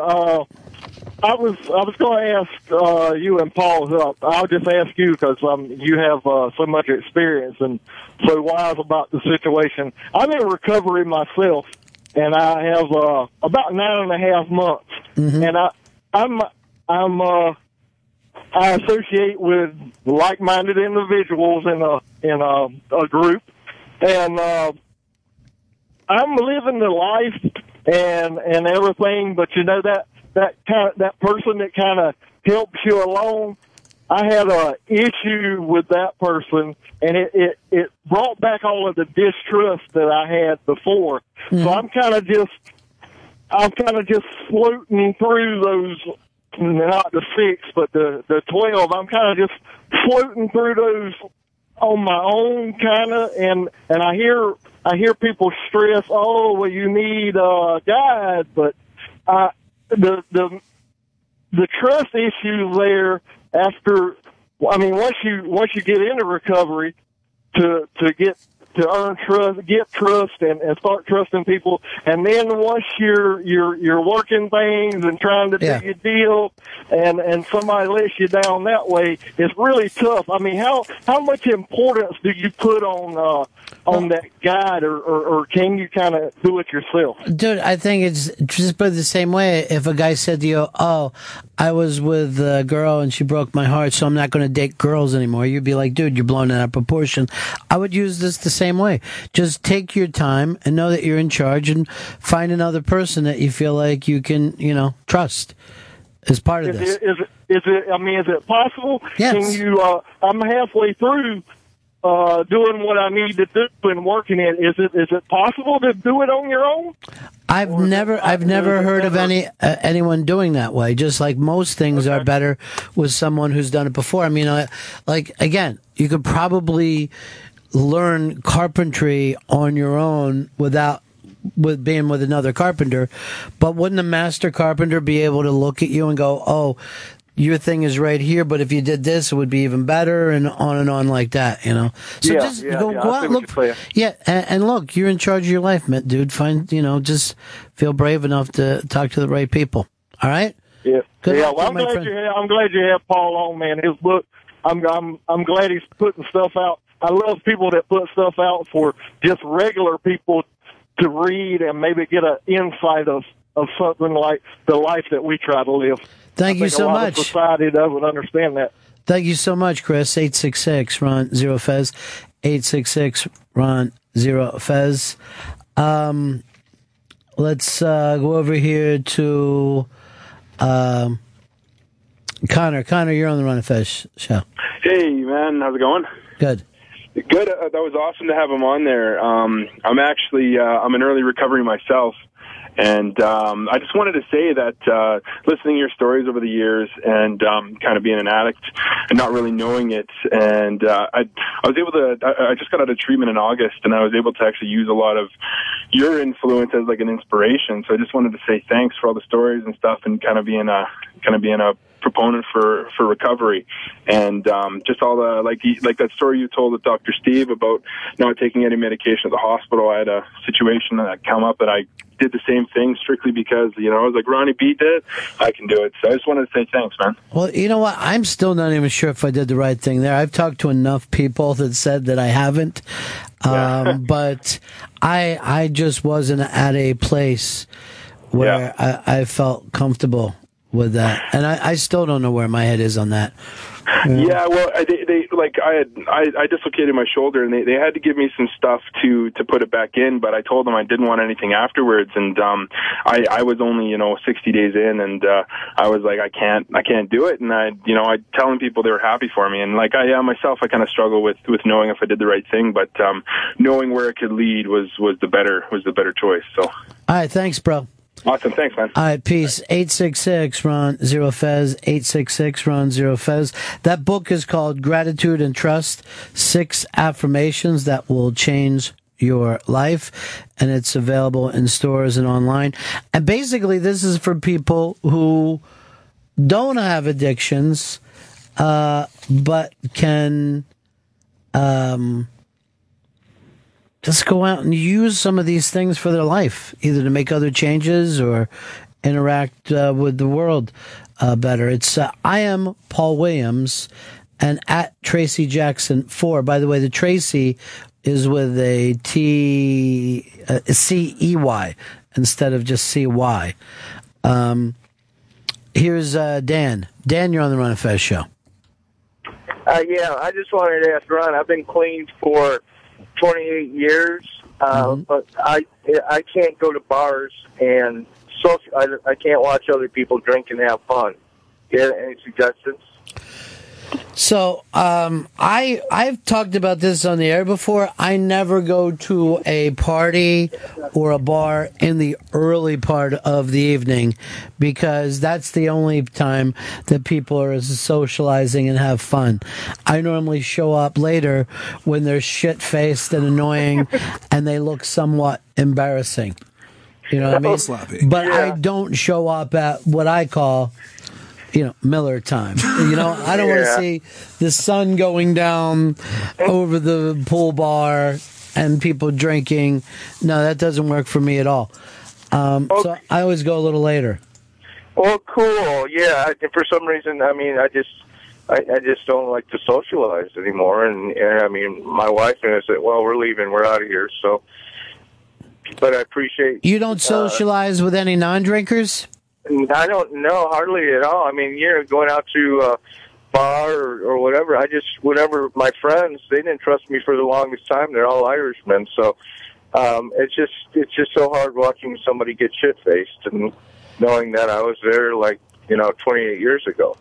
Yeah, I can identify. I certainly can. Okay. But here's Chris Stanley. He gets shit-faced and occasionally. It never looks fun to me the way Chris Stanley does it. It looks like, Chris Stanley looks like his drinking looks like it takes place at the corner of shame and regret. I mean, almost immediately, he's very internal. You're not hey, everybody, we're drinking. The party, woo! Yeah, you are very quiet and pounding hard and staring into the bottom of your glass. Lot of long stares. Yeah. They're trying to just burn a hole through things. And then sometimes you just go like this. Oh, fuck it. Another, please. Oh, fuck. This story about Gil, who's the program director here. Here's the whole thing, and he didn't know that I was going to force him into this, but he told me and Michelle the story the other day. And he says to me, I never ask people for things. I would never do that. He's worked in radio a long time. But what happened is that he left Philadelphia to come here to work, and he got a call like, you know, hey, there's an opening here coming up. Can you be here very, very quickly? So his kids were still in school, and he's got the twins, 7, 9. So he's got 3 girls, and he didn't want to take them out on a school year, right? Yeah. So he came and lived in the studio apartment while they were in the suburbs of Philly. And, you know, 6 months or whatever goes by that he's only seeing his kids on the weekends or, you know, every other weekend or whatever it happens to be. And when they're little like that, it's so difficult. So their mom said to them when they saw a rainbow, your dad's at the other end of that rainbow. So he tells me the story about Rainbow Connection, and then he goes, if I get that sheet music, do you think Paul Williams would sign it? I'm like, he's going to love this story. Who wouldn't? Who would not want to think that something they wrote helped little girls feel closer to their dad? Of course. It's precious. It's a precious story. It is. And I didn't even bring up the fact I kind of felt like Gil has been having an affair because, you know what I mean? I thought that would ruin it. Yeah. You don't want to blow that up in everyone's face during that tender moment. And I also think his wife was having an affair down there. So I didn't want to bring that up either. Wow. I didn't hear about that. But they're very, very... no, I made up all the rest of that. That's very, very sweet. So I knew that he would, be moved. How could he not be moved? Here's Mike. Mike in Chicago. You're on the Ron and Fez show. Hey, Ron, how's it going? So this Thursday, if I don't drink, I'll be celebrating 15 years clean. That's great, dude.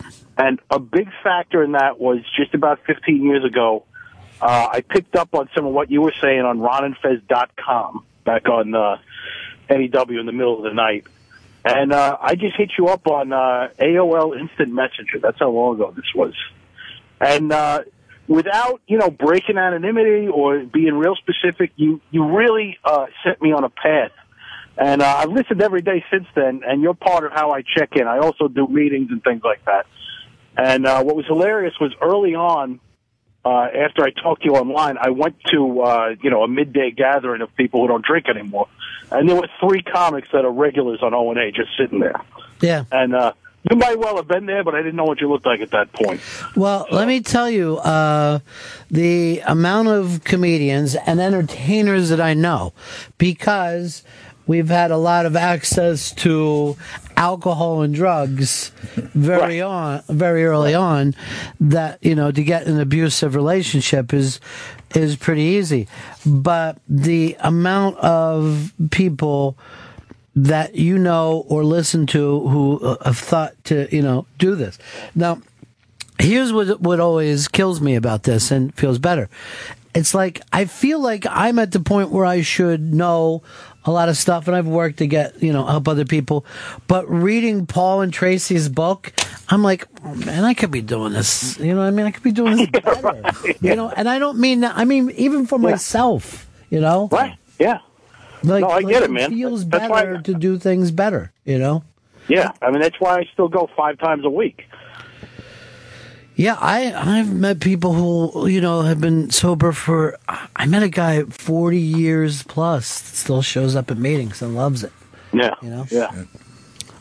Thanks, Mike, and that was very, very nice. No, I get it, man. It feels better to do things better, Yeah, I mean, that's why I still go 5 times a week.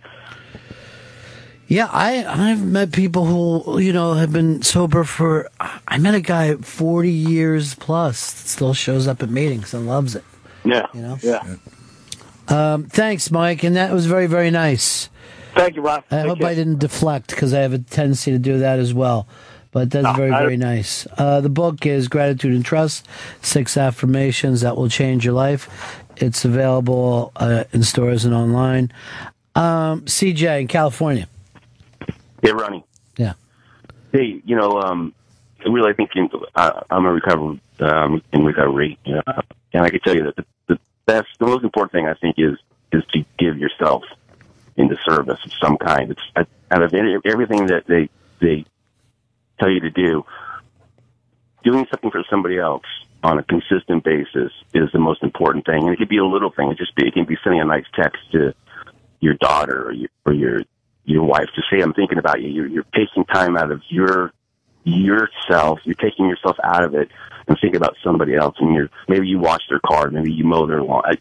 It's the most important thing I found is being some kind of service to do something like you're talking about with Fez. I think you personally will be probably really rewarded going forward with that, and it'll bear a really good fruit for you. So I just think that anybody who's got the recovery, if you're active in giving yourself, don't you think that like any good life you have to deal with has to do with a life of service?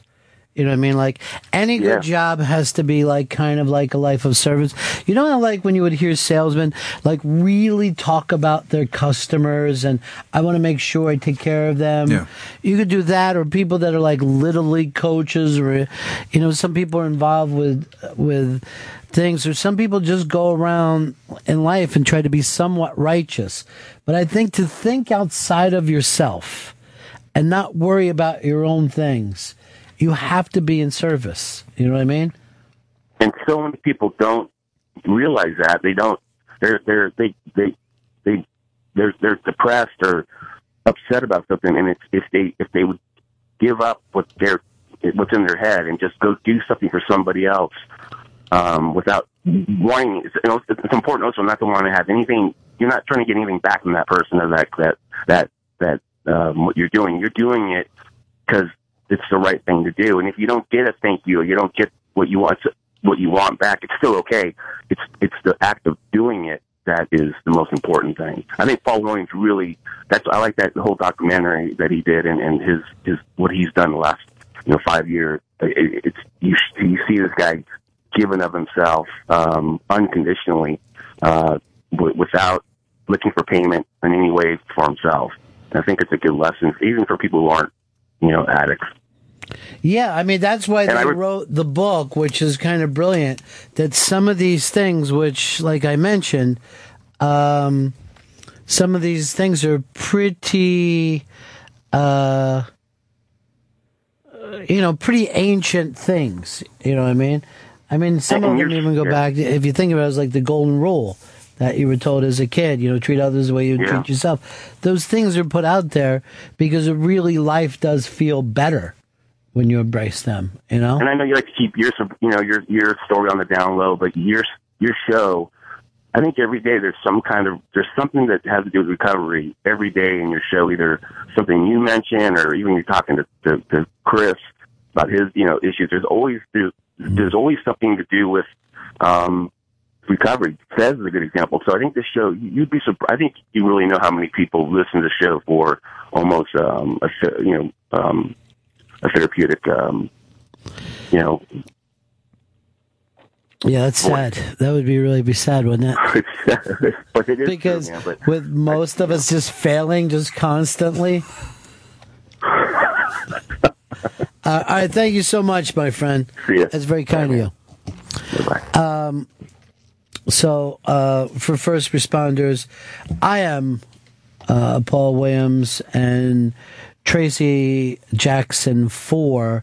They're online, and we'll have some stuff to get. But I love the idea of this books is the fact that some of this stuff could go out to people who don't have an alcohol and drug problem, which, by the way, I don't even relate that much to people who don't have alcohol and drug problems. Like, I will tell you this. I feel like I relate better to people in recovery or even active alcoholics and drunks and addicts, I feel like I have more in common with them than people who are just like, nah, I have a drink, once a year. Straight edge guy. I don't even know how to relate to that person. Like, sometimes I have a drink and sometimes I don't. I just don't know what that's like to be that way. Well, pick one way. If you have a drink, just go for it, full tilt. Just never stop drinking. I mean, you know what always cracks me up? If I'll go into someone's house and they'll have that, bar set up in their living room. And I'm thinking, why aren't you drinking now then? You got all this liquor. What are you doing? Why are you mowing your lawn? Don't you see how much liquor you got? You should have greeted me with a drink in your hand, buddy. Come on. Well, I wasn't going to go that far. No. I didn't know, your thing. Yeah. Oh, yours is just a sad cry for help then. Huh? But how sweet was it that Gil came in with that story? It's pretty nice. I've been doing radio a long time, and no one has ever said to me, your show has made me and my kids feel closer to each other. That doesn't happen. They'll say stuff, or one day you told that dick joke, and I almost drove off the road. I get to hear that one. That's beautiful, too. In its own way. Yeah, Yeah.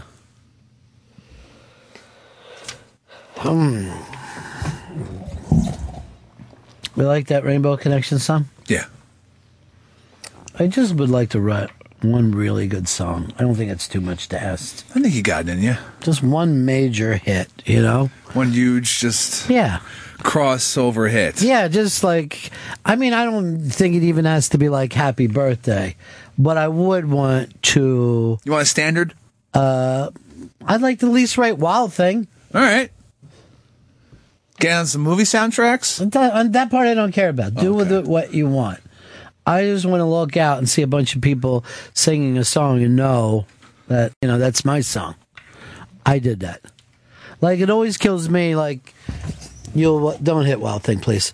That you'll be looking at Billy Joel, and he'll stop singing and then the audience starts to sing Piano Man back to him. Yeah. But he just plays the piano. That's gotta feel weird. Yes, all you people know that song. Yeah. The one I wrote. The entire stadium full of you people. I've never had that. Yeah, I've never had that experience. Joshua, you're on the Ron Fez show. Joshua. Hey. Is it a Fez bit?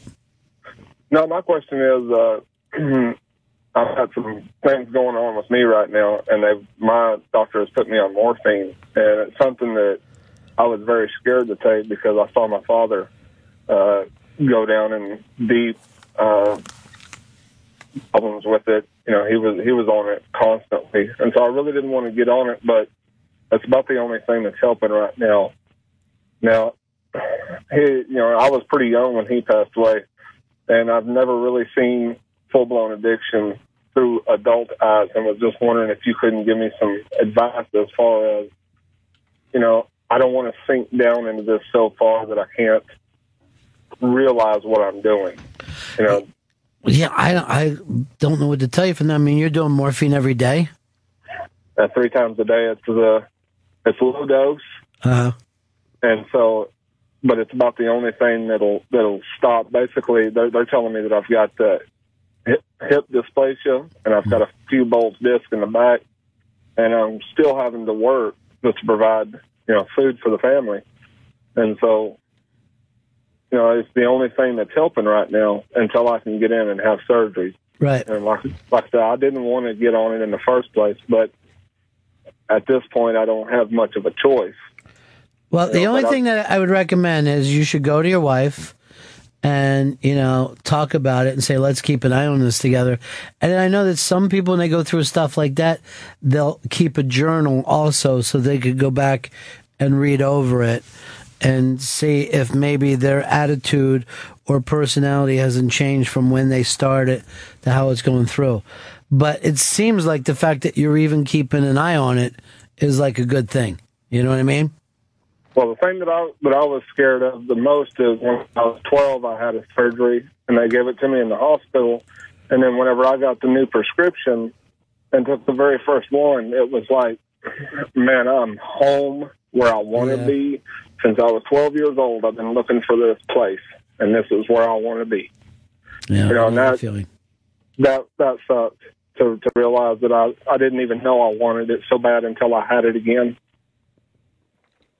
So, yeah, I appreciate the journal advice, man. That's awesome. All right, keep an eye on it, but that's very cool that you've even done that much. All right, thanks, dude.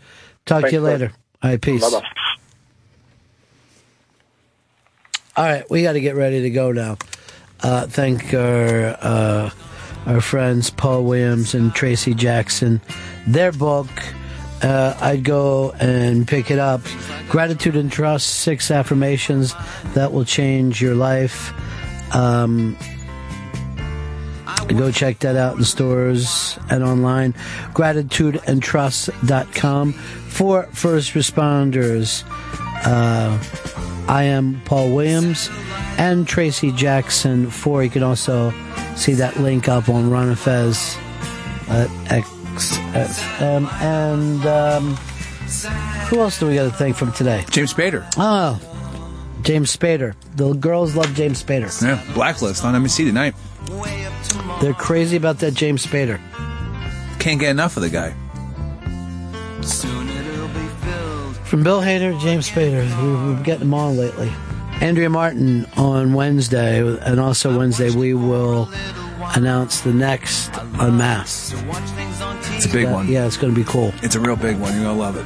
We'll announce it at that Unmasked to give those people first chance to jump in on it.